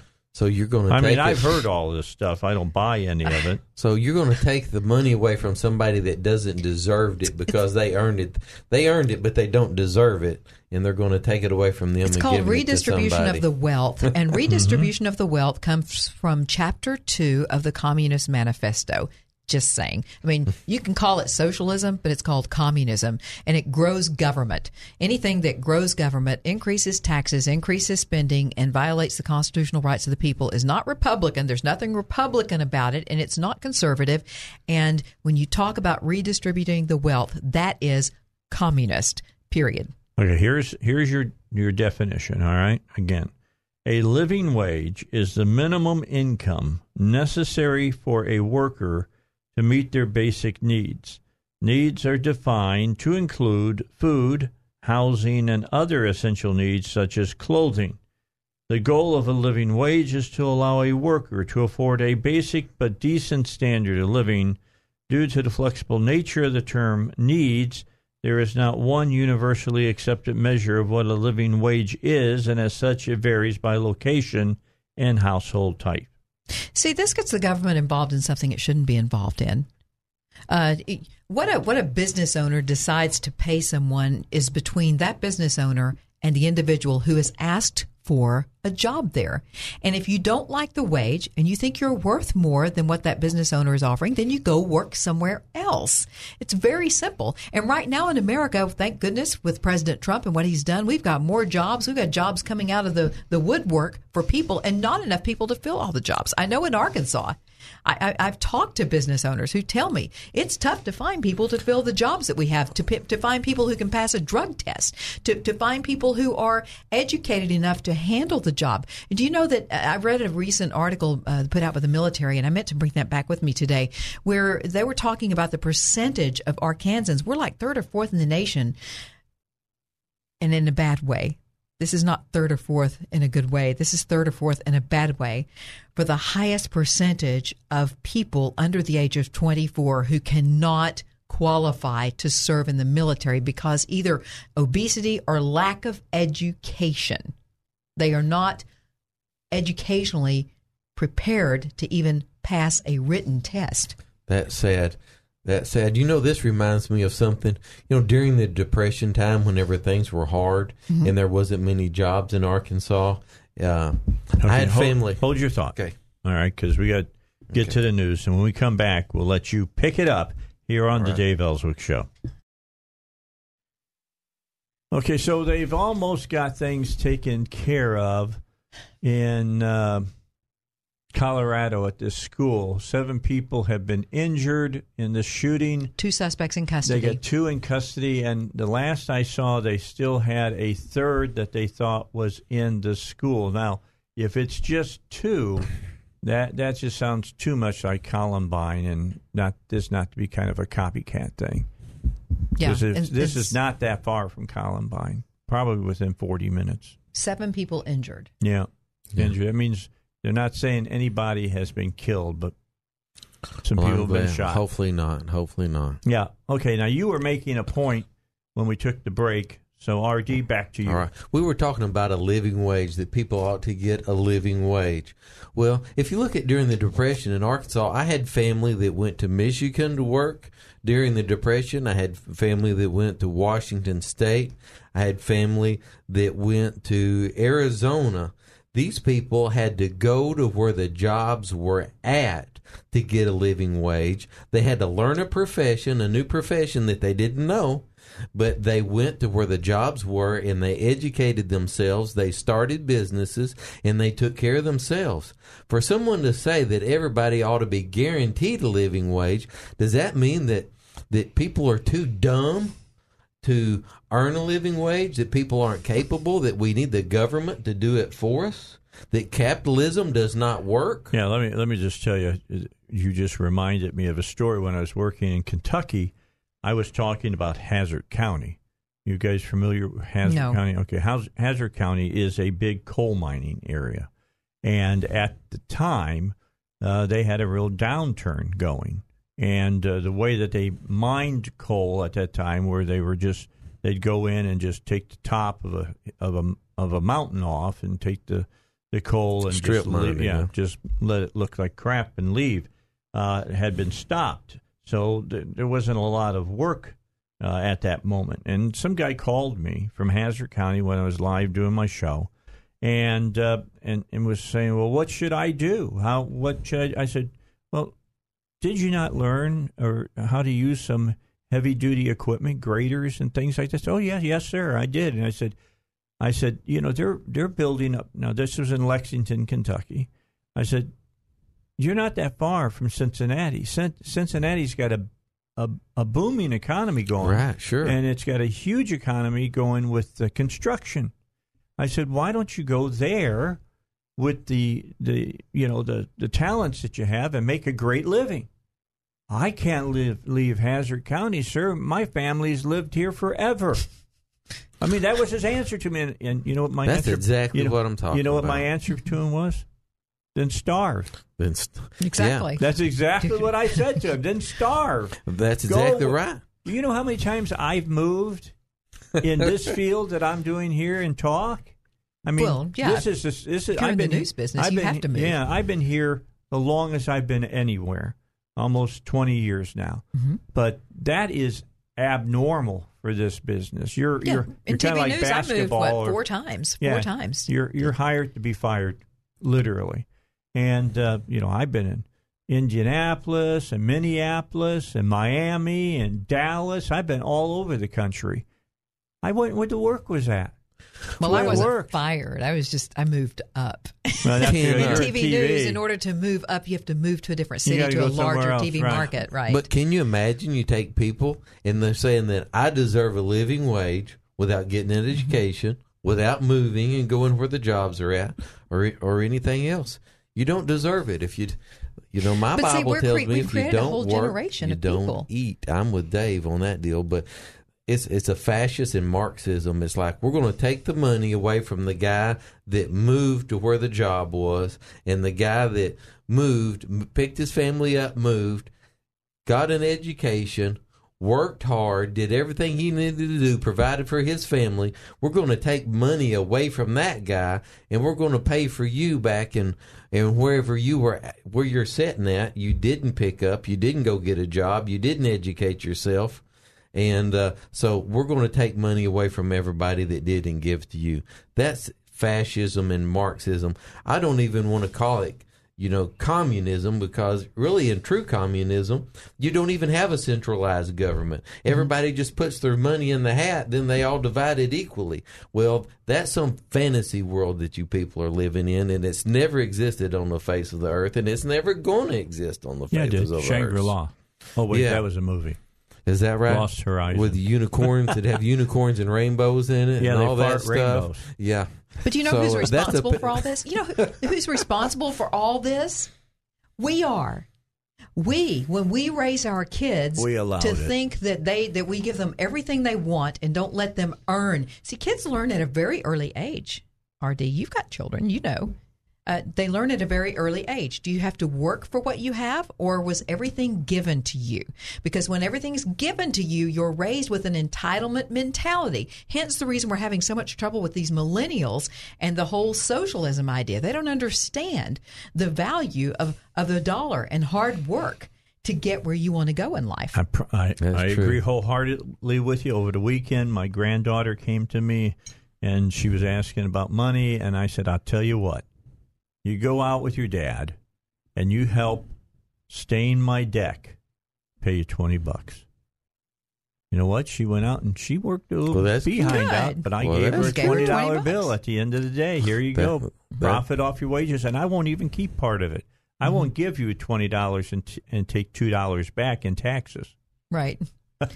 Well, I tell you what, I found out one thing. It's harder with girls than it is with boys. I'm pretty good at making boys work and tell them they're going to earn it. But for dads, whenever it comes to those daughters, it's kind of a different thing there. But they bat their eyes at it. That's exactly right. But it's not batting your eyes; it's batting your eyelashes. Just eyelashes, okay. Bat your eyelashes. I mean, how can you turn down your grandson when they look like that? That would be hard. That would be hard. That's pretty darn cute. You're right. That's Dave just showed us a picture for those who are out there listening. I don't ever remember my dad paying me for mowing the yard or doing anything else. Did you? No, I had to work at home because I got to live there. That's exactly right. It's because you're a member of this family and you want to eat every night, then you have to keep your room clean. In fact, I'll tell you all a funny story. My dad got tired of telling me to clean my room. You know, when Dad says something, he said, Jen, your room's a mess. When I come home from work, if everything isn't out of the floor and put away, I'm going to haul it off to the dump. Uh-oh. And when I came home from school... If it's on the floor, it's garbage. It's out of here. And that's what he did. I didn't think he would actually do that because he paid for that so-called garbage, those clothes and there were trophies. I had trophies and medals I had won at band competitions and things that were valuable to me. And when I came home from school, he was literally bagging stuff up, and my sister was sneaking in and taking things and putting it in her room. And I would go to her and I'd say, thank you so much for saving my stuff, sis. And she goes, what do you mean? Finders keepers. This was going to the dump. It's mine now. But that was how my dad, and you know how I got to get my things back, but he made me go to the dump. And how embarrassing is this? I had to go dig through garbage at the dump to pick my things back out that I wanted to bring home.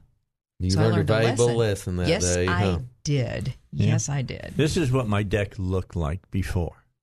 Nice. My granddaughter. We got a few. Yeah, okay. Before the granddaughter and my son-in-law got into it, this is what it looked like after. Let me find it here now. These pictures. While he's trying to find that. There it is. Oh, wait, there it is. Oh, ooh. Nice, wow. Huh? Very totally new. It sure does. Brand new. Yeah, we went with, I thought it looked pretty good before. Yeah. Yeah. Gosh, if you got a closer look at it, you wouldn't have thought Hey, do they hire out? Can I? I could probably get you my granddaughter. There you go. There you go. No, you know what? I actually, my daughter had her first job when she was 12 or 13 at the dance studio where she took ballet and tap and jazz lessons. If you go and you get your assistant instructor certification, which she went to several summer clinics to do that during the summer, then she would earn her own little paycheck. And she also got to learn how the government takes money out of your check. She was very upset about that, but she learned about taxes because she had her own little paycheck. She was expecting, Social Security, $150 or $200. And Medicare. Yes. And so she gets her little check and she said, Mama, something's not right here. They took my money. And I said, welcome to America and taxes. Yeah. Yes. Yeah. Welcome to how it works. And the earlier you figure it out, the earlier you'll be disappointed. Well, see, see what she did. She educated herself and she applied herself and did it. And everybody ought to be required to do that. Quit rewarding and quit incentivizing bad behavior. Okay, let's take a break. When we come back, let's talk about a gentleman by the name of Charles Starks.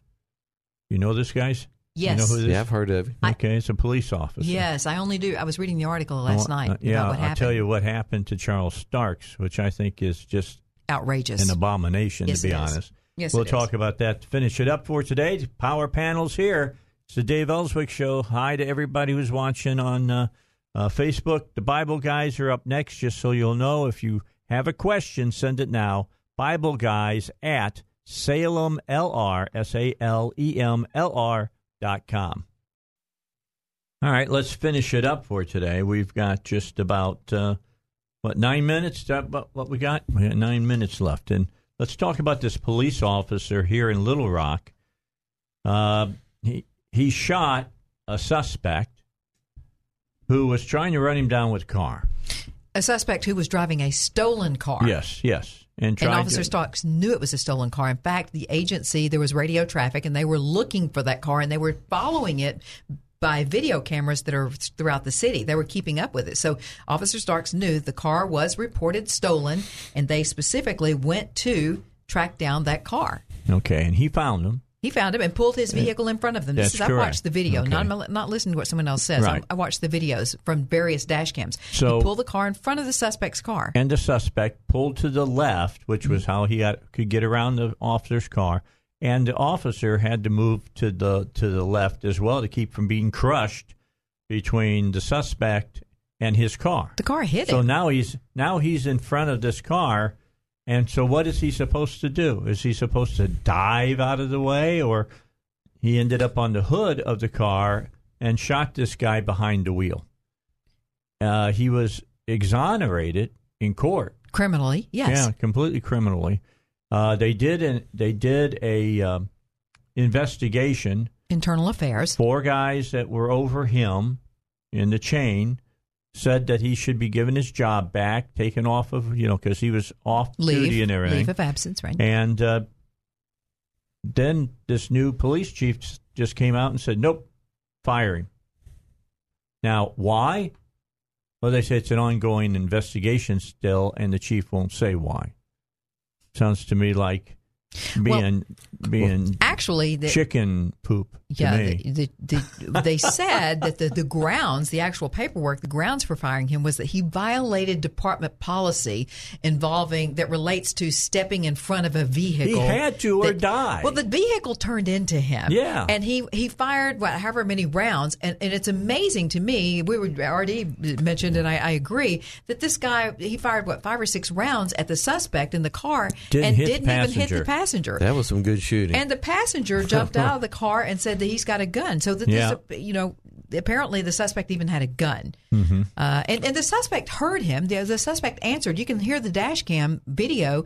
The suspect, when the officer Stark says, "Get out of the car, get out of the car," he kept telling him, "Get out of the car with your hands up. Get your hands up and get out of the car." And the suspect says, "No."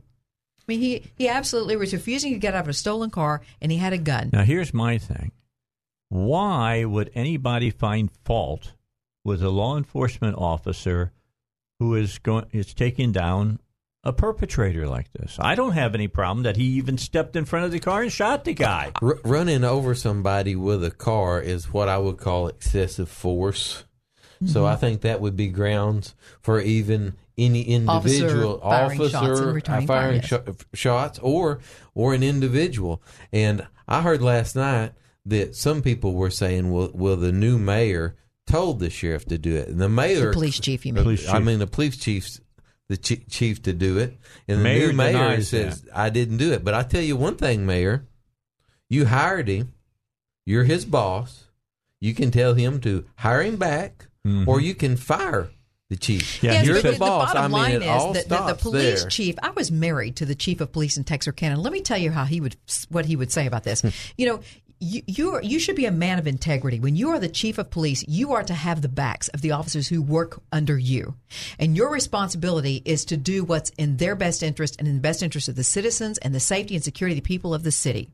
It doesn't matter if the mayor fires you because you refuse to stand behind your officers when they're in the right. And when all the supervisors and the officers over Officer Stark said that he did the right thing when he was criminally exonerated as well, and then for you to fire him, that's absolutely. I mean, how many officers are going to? You know what that does to your agencies? Yeah, to your officer. Your officers are saying, you know what, this guy's not going to have our backs. Yeah. We're just out there. And the Fraternal Order of Police is firmly standing behind Starks. In fact, I'll call the FOP, see if somebody come on and talk to us about it. That would be awesome. They're pretty good about doing that on my show, so I'll see if they won't come on and talk about this. And whatever you're doing, you have to back your people up.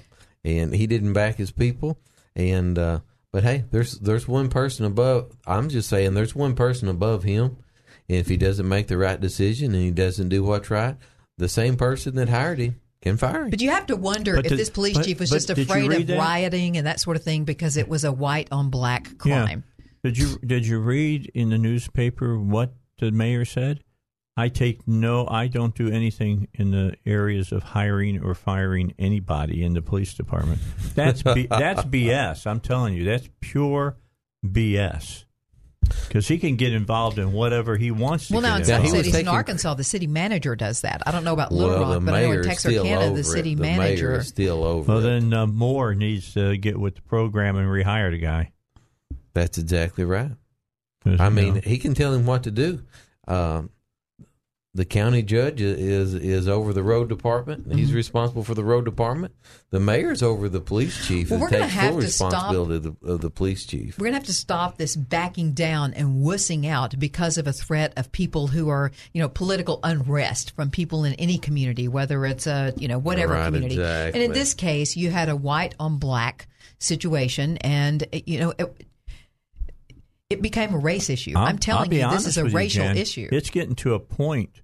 It doesn't matter. The police officers can be black, and the people hate them, even though what they're doing is the correct thing. Saving people's lives every day. They hate them until they have a problem and they need somebody to come and save them. Yeah, save their bacon. Yeah, you're right. Then they're going to be the first ones to dial the phone. But Mr. Rosa told me in the 5th grade, do the right thing always, and then suffer the consequences later. Here's the bottom line. If the guy, his name was Bradley, right? Wasn't it Bradley, the suspect? Bradley is responsible for the fact that he is dead. If he wasn't driving a stolen vehicle, regardless of how he came into possession of that stolen vehicle, all he had to do was get out of the car with his hands up. If an officer pulls me over and tells me to get out of the car and put my hands up, I'm going to get out of the car and put my hands up. You know, so he's responsible for his death, not Officer Starks. I agree with that. I don't think anybody can disagree with that. You know, you can disagree with an officer. You can disagree with the law enforcement officer, but at the scene is not the time to do that. No, you deal with that legally. Exactly. So I'm tired of communities of people uprising because they don't like what police officers do. You know what? In most of these cases, the police have been found to be not guilty. Even that one, for instance, up in Ferguson, Missouri. Mm-hmm.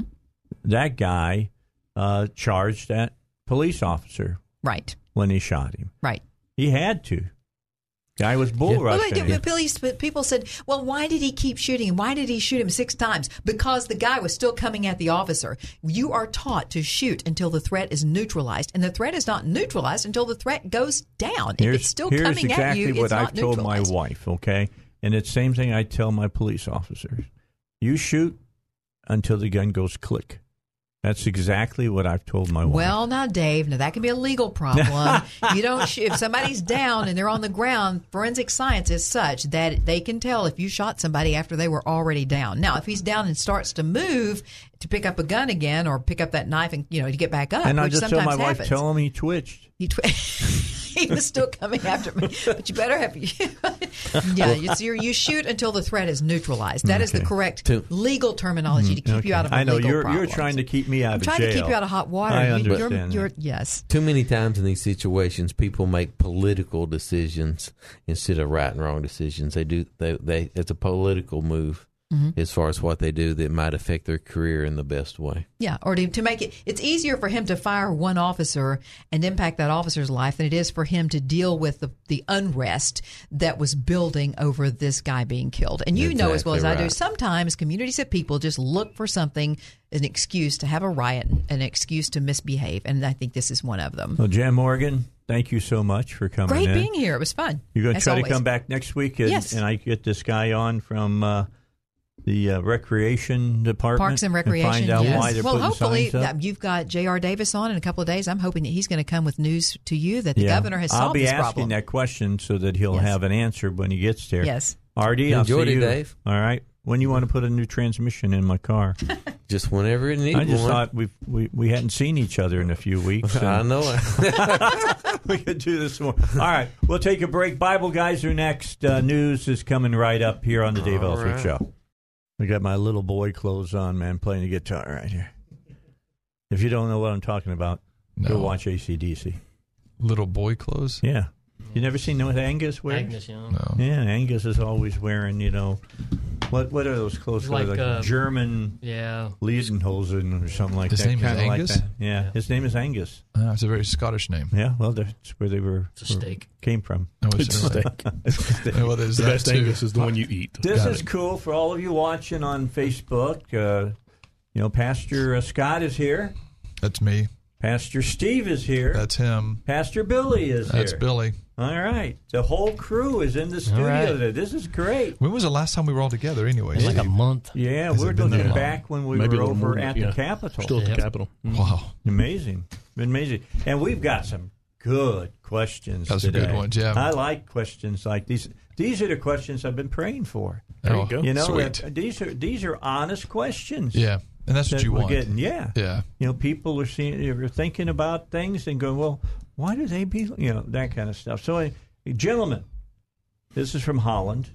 I was wondering what the Bible guy's opinion is on the holiness doctrine as seen in a lot of Pentecostal churches. I know we need to be holy, but do the Pentecostals have the theology correct? Now, we just happen to have two members of our panel here that are steeped in Pentecostal teaching. Steve? Yep. Is it your father? Yeah, that's side of the family. And your father, Billy, was a pastor. Yes. Pentecostal pastor. And I grew up in a Pentecostal church, have basically been in a Pentecostal church my entire life. So. Okay, so why don't I let you guys first... We're just going to stay quiet. I think that's probably I'm just going to let them. I did notice we've been upgraded to a panel. Did you like that? Yeah. I can start calling you the Bible power panel or the Bible panel or something like that. The panel of Nicene. Oh, there you go. Okay. Anyway, that would be, I love looking at Billy. Don't get me in that. I think some of our answers would probably be not so nice. Yeah, there you go. You're probably right. So let me just ask you to start off, Billy. What do they mean, or what do you think the questioner means by the holiness doctrine? Well, so this is what we see from the holiness doctrine is by and large a set of standards for living. In addition to being saved, salvation should produce works, and those works should change our character. I don't disagree with any part of that. What I do disagree, the statement that, or the question that is here is, do they have the theology right? There is a reason I moved from where I was to where I am today, and that is by and large having to do with theology. There is nothing wrong with having holiness standards. As a matter of fact, every Christian should have some holiness standards. However, those should be born out of a deep-seated faith, and that faith has to be rooted and grounded in Scripture. And here's the problem I have with the modern church in general today, is that we have divorced ourselves, and I'm using a global we there, not we specifically, but the modern church has divorced itself from God's standard, the Old Testament, what we would call the Old Testament, and as a result, they end up with a kind of weird mishmash of rules about, how long should your hair be and how long should your skirt be and whether or not you can go to movies. And we end up with these weird things, right? And some you're laughing, but I still know where we can find churches that will say, if I can see your wrist, you're going to hell. So if we put that back in its proper context, which is God's law, God's rules, God's instructions saying, hey, if you're going to be on my team, here's the way I expect you to dress, here's the way I expect you to eat, here's the way I expect you to behave, then there's nothing wrong with that. But when we divorce ourselves and say that the law has been done away with, then we're free to make up standards on our own based on our own interpretation, and then we get really wacky stuff. Yeah? Yes. He's nodding as though... Right, yes. Yeah, people on the radio can't see you nod, Steve, but they can sometimes watch the rocks in that head are big enough to get rattled. Well, when I was in New Jersey, whenever I'd always end up on the front porch with the scholars after service discussion. The one guy would say to me, he goes, "Don't ever say what you think the Bible means." He goes, "Just bust out your Bible and start reading Look it up." And so I'm going to read to you from 1 Peter. And he tells us that we should not be conforming ourselves to the former lust as in our ignorance. He said, but he, meaning God, who called you is holy. And you also are to be holy in your conduct, because it is written, be holy, for I am holy. And if you call on the Father, who without partiality judges according to each one's works, conduct yourself throughout the time of your stay here in fear. And if you go over to 1 Corinthians 5, Paul tells us not to keep company, and he says with people who are liars and stealers and cheaters and immoral people. He says, I'm not talking about the people of the world. He goes, I'm talking about the people who call themselves Christians and conduct themselves in such manners. The teaching of holiness, meaning the biblical definition, which means to be set apart, to be different, your conduct, your speech, your dress, and even how God gave it to the Jewish people, even what you eat. Everything that you do should be set apart and different. Now, we do everything, but we just do it in Jesus' name. Therefore, we think we have consecrated it. We get tattoos in Jesus' name. We grow our hair down to our feet in Jesus' name. As long as we're naming the name of Jesus, then we call these things holy. And there's not. We're to be different. And everything that we say and do and watch and how we live is littered throughout the epistles, throughout the New Testament, where Paul or Peter or James is rebuking people for saying you are becoming too much like the world. You need to divorce yourself from them. You need to stop living that way, and you need to change. And unfortunately, we skip over a lot of those things in modern preaching. And what we tend to do is we go, hey, I need a sermon.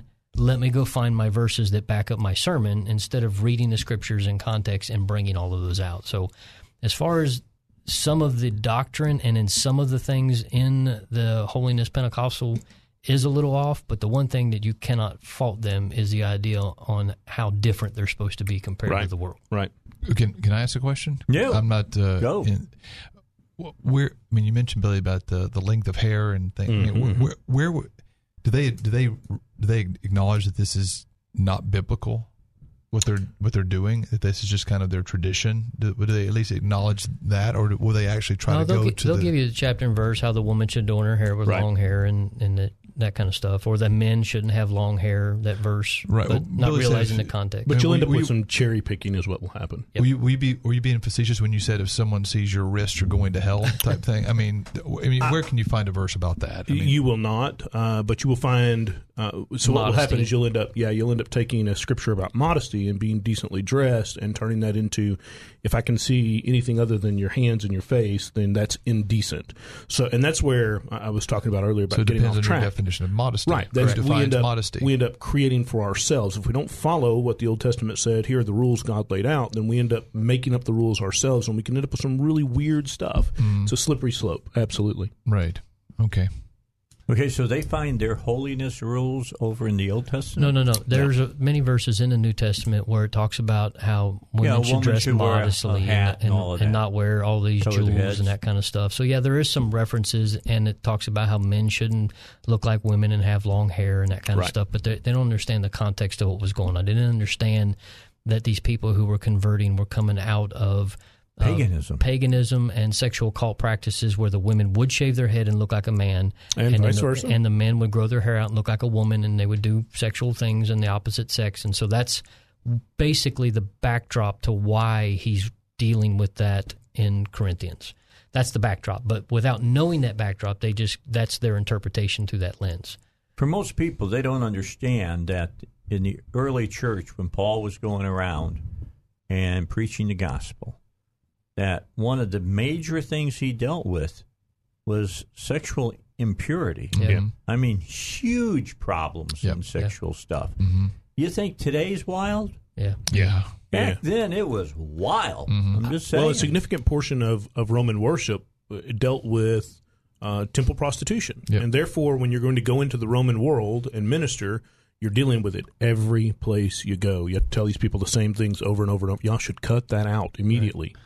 Whenever Paul goes to Athens, the Bible says that he was grieved because the city was wholly given to idolatry. Right. And they had a god of everything. Right. Yeah. And there was, according to our documents that we have, the streets were lined with idols. Some of them 3 stories tall. If you can imagine the skyscrapers around town, and all of them were in the image of some idol. I mean, it was everywhere in the society, and a lot of it was related to the cult prostitution. We're always talking about Christians and the arts and how we separated ourselves from the arts, and the opportunity that we had. Francis Schaeffer used to talk about this.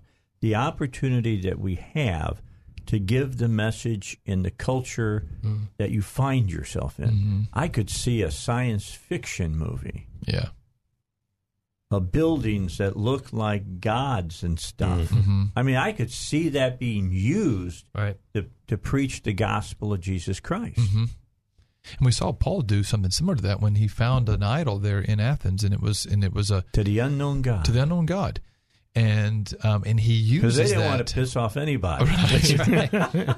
Just in case we miss someone. Just in case we forgot you. He uses that then to say, well, let me tell you about this God that you don't know. And he turns that into Yahweh and then begins to preach a message about Yeshua, Jesus. That's the Mars Hill sermon, wasn't it? Okay. Yeah. All right, we got to take a break. We come back. First question. Steve got his hackles all up. I know. He's Is there any room in your theology to consider Oh, that one. Replacement theology as an option for biblical interpretation. That's coming up. Stay tuned, because this is going to get interesting here on The Bible Guys. I can't say anything else. We're back on the air. All right, just to let you know. All right. Here's the question. This comes from Seth. Seth sent us 3 questions today. They're all very good. Is there any room in your theology to consider replacement theology? We talk about that term a lot here on the show with the biblical panel. We got to call it something more snappy than that. As an option for I told you what I wanted to say, and you said not nice, so we're not going to call it. Okay. As an option for biblical interpretation. In other words, is replacement theology a form of biblical interpretation? So the short answer is no. Absolutely not. Next question. Much longer answer is why? Well, for anyone listening for the first time who doesn't know what replacement theology is, basically what this means is that whenever Israel appears, you replace that with the church. Or when the word Jew appears, you replace that with the word Christian. When Passover arises, you replace that with Easter. When the new year that God gave, you replace that with January 1. We have a lot of replacement theology in a lot of different fields, and anything that replaces what God said with something that man invented has got to be wrong. So, the short answer is no. But I do think that we have to. I mean, we do believe in inclusion theology, basically that we are now engrafted into Israel, and so that's what I like. I like the whole thing of inclusion. Mm-hmm. Everybody talks about inclusion now. Yeah, that's the real inclusion. Right. Absolutely. But what happens is people, when we have this inclusion or this this blending or this help me out with what's the biblical word we're looking at, the engrafting. The engrafting, that we're grafted into them. What happens is we can't handle the fact that we're engrafted yet second born. We have to be engrafted and become firstborn, and so that displaces the firstborn. And I'm happy to be second born. I'm happy to be a part of the the engrafted. But so I think what happened is we started off in the right foot with the engrafted thing, but then it eventually became a replacement. It depends on exactly what Seth's idea of replacement theology is. In the context of the first century, if you could somehow erase from your mind the idea of replacement theology, you will not learn that by reading the New Testament unless somebody tells you that. Mm-hmm. And that it actually started in the 2nd century, around 150, with a guy named Marcion. He's the one that developed this idea that Jesus was different than God, that they were in opposition to one another. He got rejected from the church. Correct. Even the Catholic Church rejected him and gave his money back. Go find me a church out there that would do that. Yeah. That's how bad they hated his theology, and his theology of that Jesus was indifference to God, that the old is better than, or that the new is better than the old, is the foundation of replacement theology. Right. And you have to go and read Romans 11 to understand how wrong that theology is. And there's so many other places that we could go. You could go back to where God says, as long as the sun and the moon and the stars are in the sky, my covenant with David would never fail. God said the blessings and the cursings that would be upon Israel, they would always be his people, but though they sinned, he would punish them, but he would never forsake them. Right. So this developed as early as the 2nd century, and then it really got rooted in the 4th century.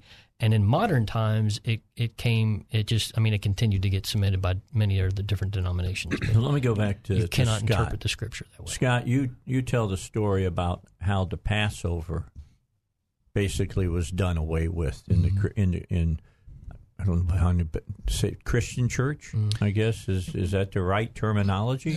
Constantine replaced it in 325 at the Council of Nicaea, and then he said we're going to celebrate Easter, right? Yes. Okay, yes. And which was a pagan type thing, right? I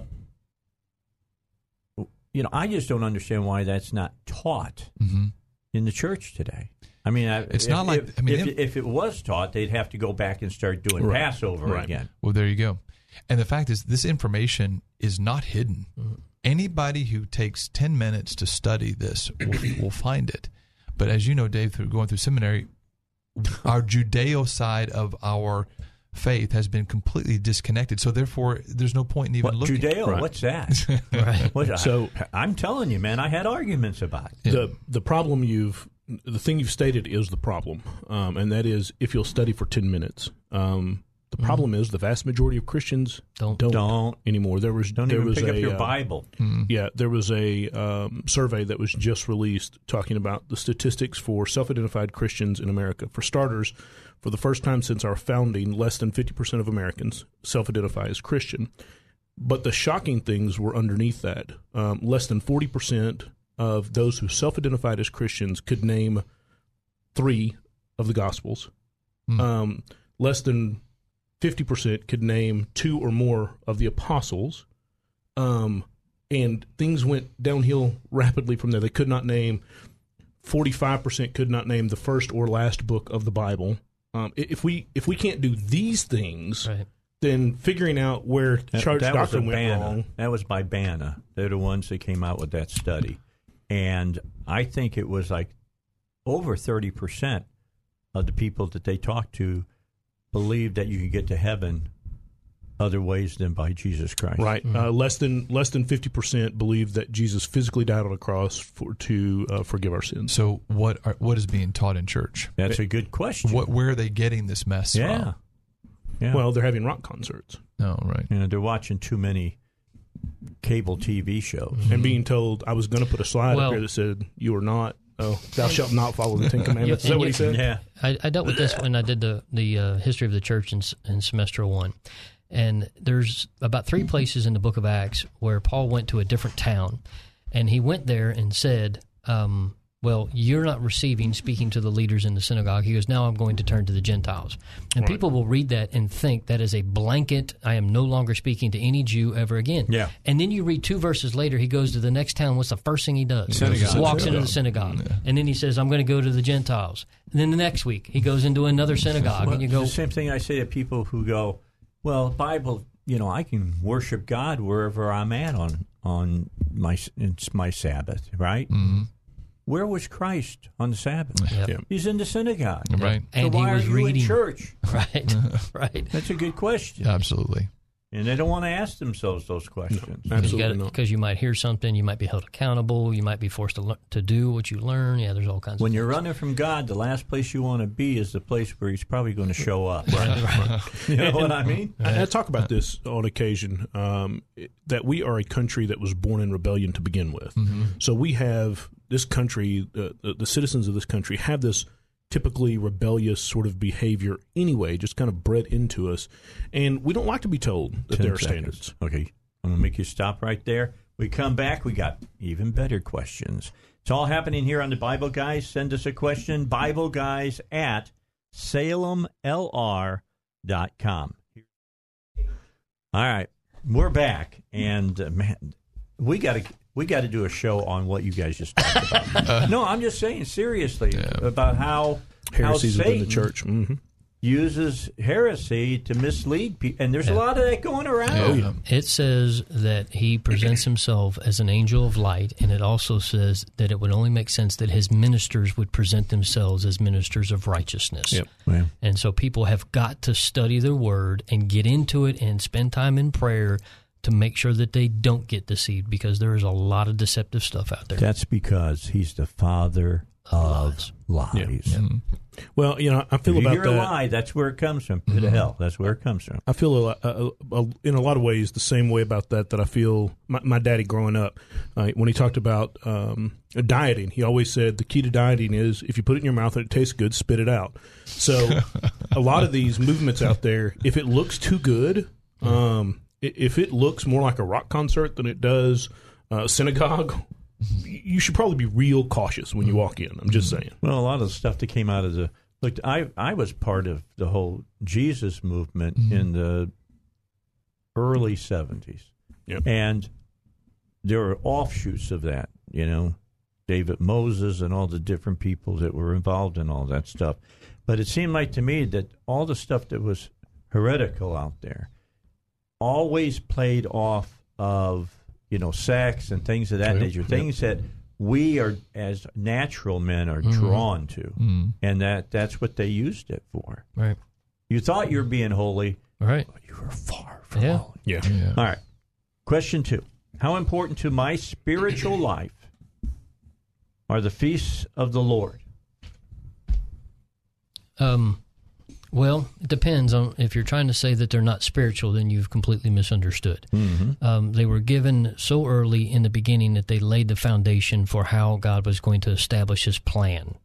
The spring feast point when the Messiah was going to come, I believe the fall feast point to when he's going to come back. And every single one of those things point to something that Jesus did when he came the first time. So if you want to misunderstand what he did, then don't celebrate him.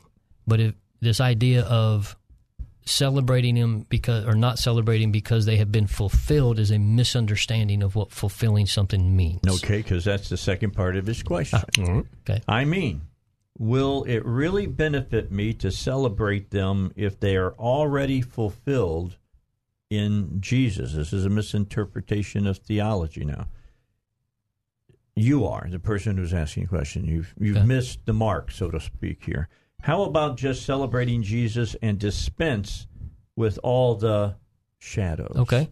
In Colossians, it says that those shadows are a thing to come, which was after the resurrection in the New Testament period, not a things of the past. Right. If you don't understand them in their context and what he came to do, and if you want to quote-unquote fulfill them, I'll tell you about a story of a person that I worked with who had a degree in the religions of the world. And this is when I was in the military, and this is when they were allowing homosexuals to join.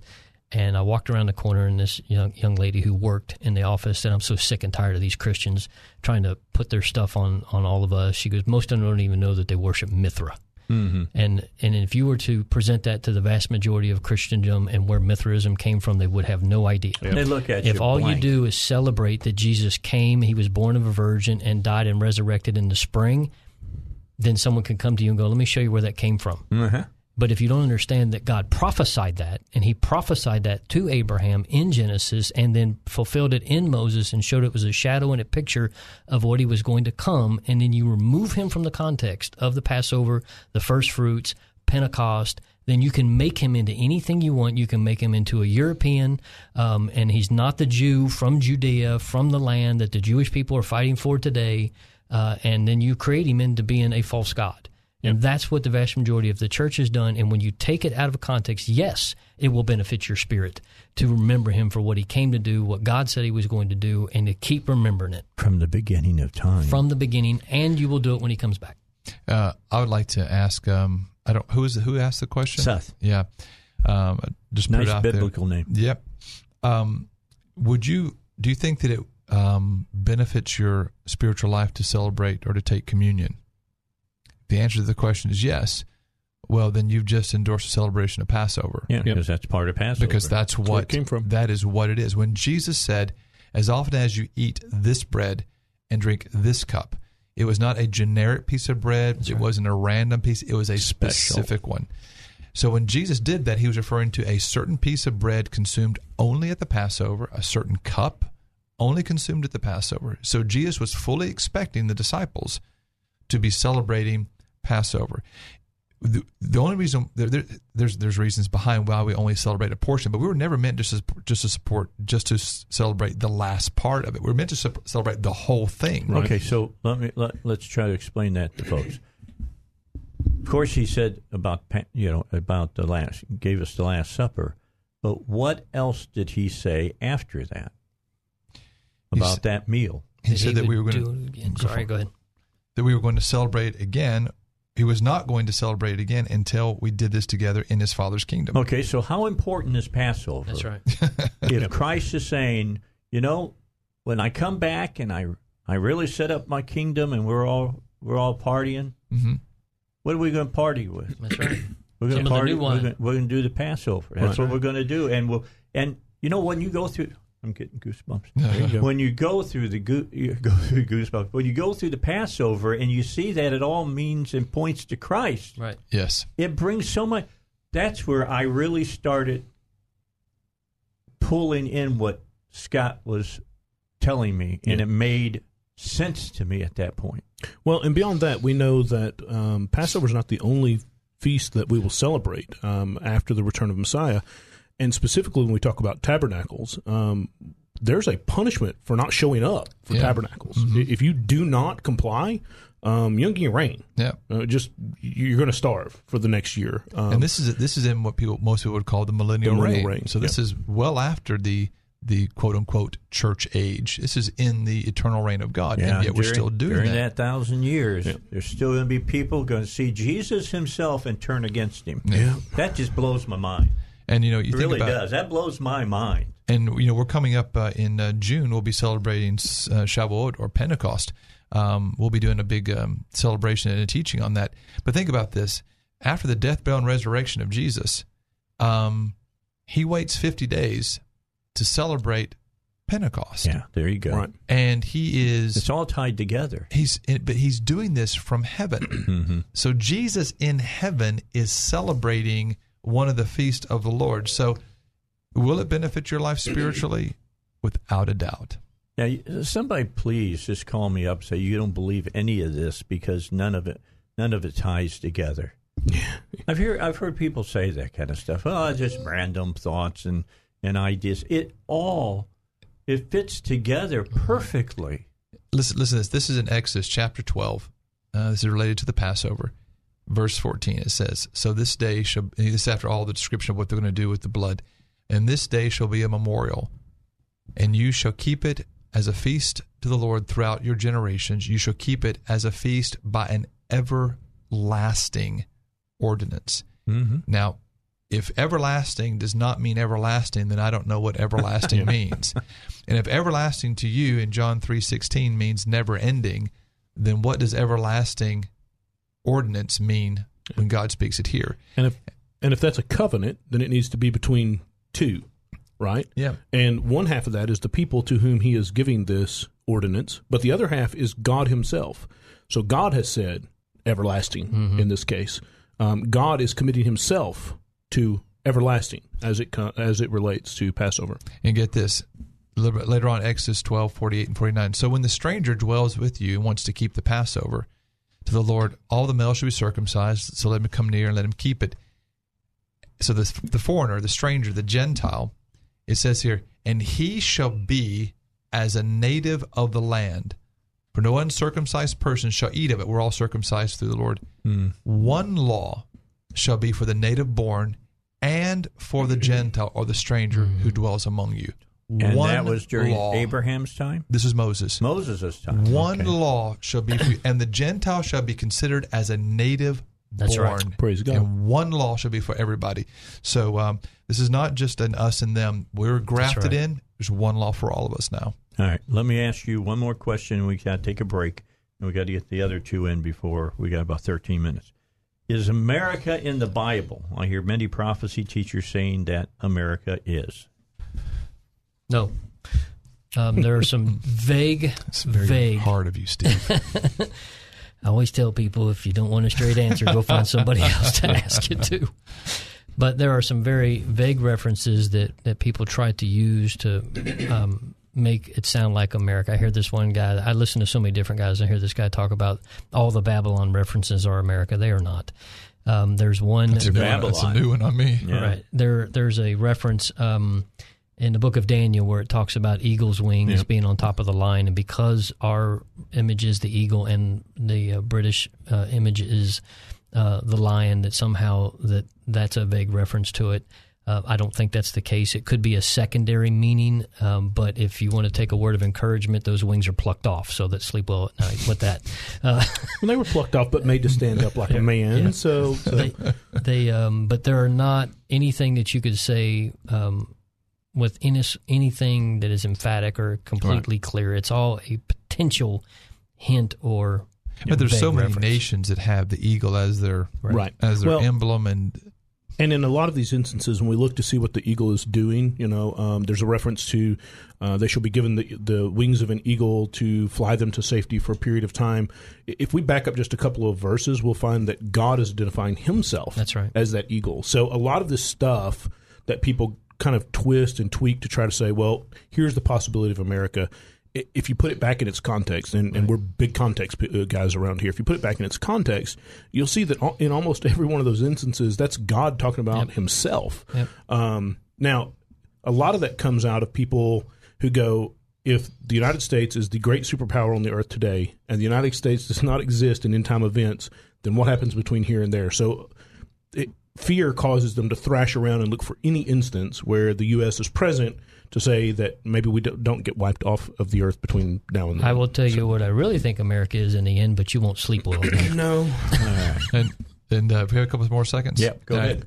Living in the UK for as long as I did and knowing British English and knowing that this is most of these translations are 1611 translation, this is obviously British English. A lot of times they refer to vultures as eagles. Yeah. And so when it says when the carcasses are there, the eagles are gathered together, it's a vulture. Yeah. Corn in the UK, corn is actually wheat. It's not a kernel of corn.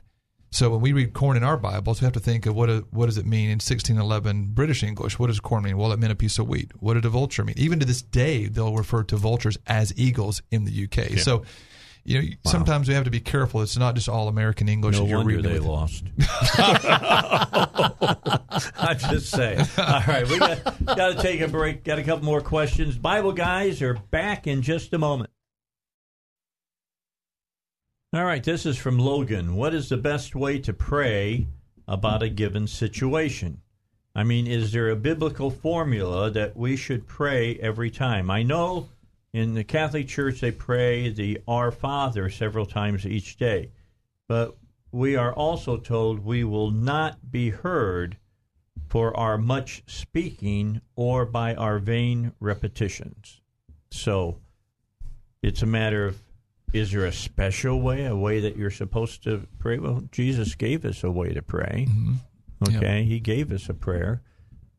I kind of think that, since Jesus lives in me, I can just talk to Him. Mm-hmm. That's how I feel about it. Mm-hmm. Yeah. Yes. There is the what He referred to as the Our Father, and it's given to us in Matthew's Gospel. Well, it's in a couple of places, but I think what we have there is more of a pattern of prayer, and that actually was a prayer that they would pray at the Day of Atonement as well. And from that, you can take a lot of principles off of that. They did this years ago. They would kind of build principles off of that, which I think that you can do. So certainly that is a valid prayer. Jesus gave it to us. It's valid to pray.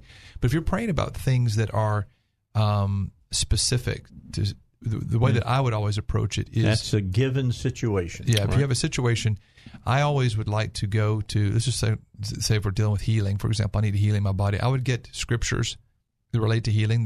The Bible tells us that we should put God in remembrance of His Word.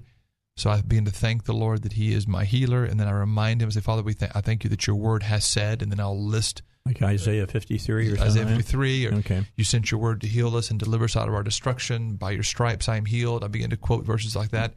And then I would state my need and pray for the result I'm looking for. I would always pray it in the name of Jesus. I would mention here the Bible does not tell us to pray to Jesus. I know a lot of times we get kids to do that, but the Bible, Jesus actually Himself said, you don't ask me, you ask the Father in my name. So for me, I always try to approach it that way. Then there's lots of other ways, actually. There's prayers of petition, prayers of supplication, prayers of thanksgiving. There's a lot of different types of prayers. It's kind of a big question. And then, of course, then you have the praying in the Holy Ghost that you can pray not knowing how to pray. When you don't know how to pray for you as you should, then the Holy Ghost will pray. Gets in and intercedes for you. And prays the perfect will of God. And, I mean, obviously, the only thing I would add to that is get into the Word as well, because you can pray all of those specific scriptures. If you're dealing with oppression, you can say things like, I'm the head, not the tail, I'm above and not beneath, and pray the scriptures, and what Pastor Scott was saying, reminding God of His Word, reminding the Holy Spirit, stirring yourself up, stirring your spirit up. And if you're, you'll have to, at a level of discernment, find out if things are a spiritual thing, whether or not you need to pull down strongholds and that kind of stuff. Right. And it's such a broad question that you almost have to find out what a person might be looking for in that direction. Is there a but always book from the that heart. Somebody can read, besides the Bible, can read? There's a good book. Direct them. There's a book called The Believer's Authority. which is it's a very small book. It's an easy book to read. I would encourage people to go to our website, aclr.org. I taught a series called Spirit Wars a couple months ago.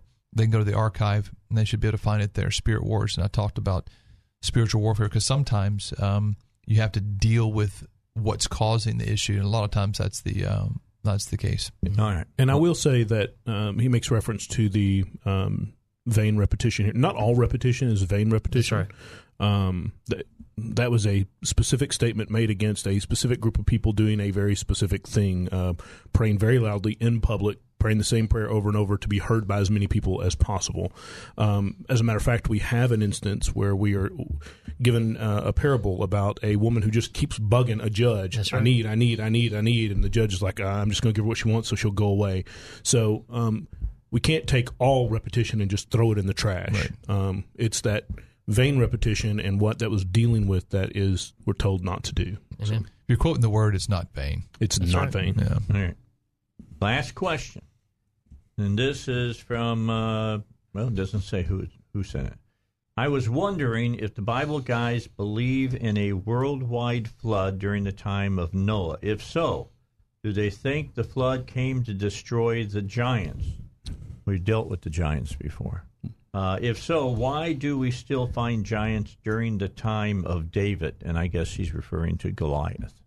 You actually just answered your own question. Okay. Well, by saying that we see the giants after the flood is I think how we know that the flood wasn't just to destroy the giants. Mm-hmm. And what the giants were and the giants that's used in Genesis 6 does not mean a gigantos. It does not mean a gigantic person. It's basically a larger-in-life type person is really what that meant. Not a Jack and the Beanstalk. Correct. It didn't mean a literal giant person. But yes, I am a person who is a believer in a worldwide flood. I'm a 6,000-year person. I believe that you can trace, if you go back and look at birth rates and all of that kind of stuff, that it will show that it's very possible and likely that we could develop the amount of people that we have on this planet from the amount of people that were existing post-flood.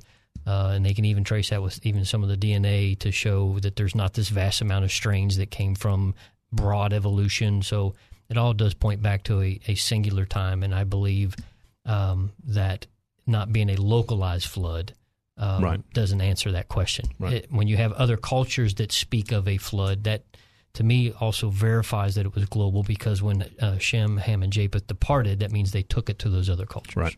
All right. With that said, we've got a minute and a half left. I planned this out perfectly. You said study. Of course, the Bible says study, show thyself approved. All right. Where's a good place for people to go someplace to study? There's a place called the American Institute, which just so happens to be...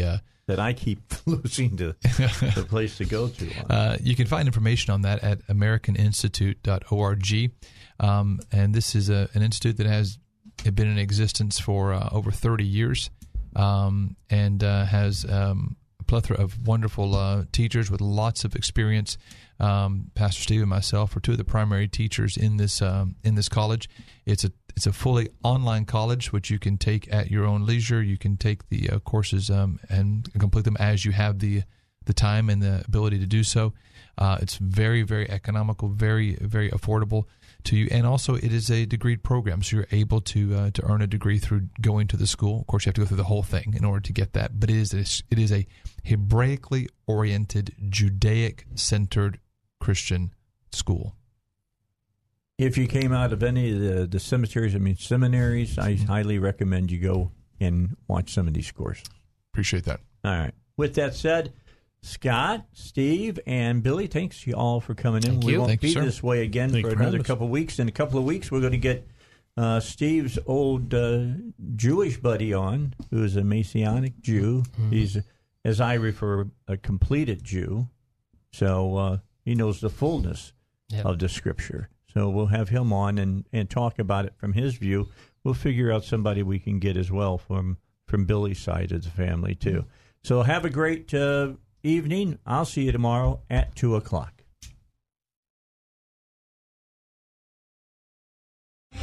3-star general Michael J. Flynn, head of the Pentagon Intelligence Agency, knew all the government's dirty secrets. He was one of the most respected generals in the military. Flynn knew what the intel world had been up to. He understood its funding. He ordered the first audit of the use of contractors. This set off alarm bells.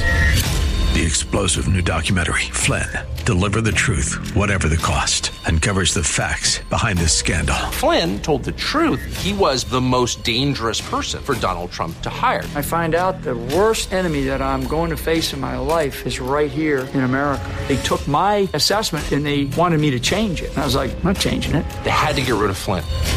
With in-depth interviews, archival footage, and never-before-seen personal records of the man behind the headlines. I just felt like I was drowning. Flynn, Deliver the Truth, Whatever the Cost. Available now. Watch it today. Go to salemnow.com. salemnow.com.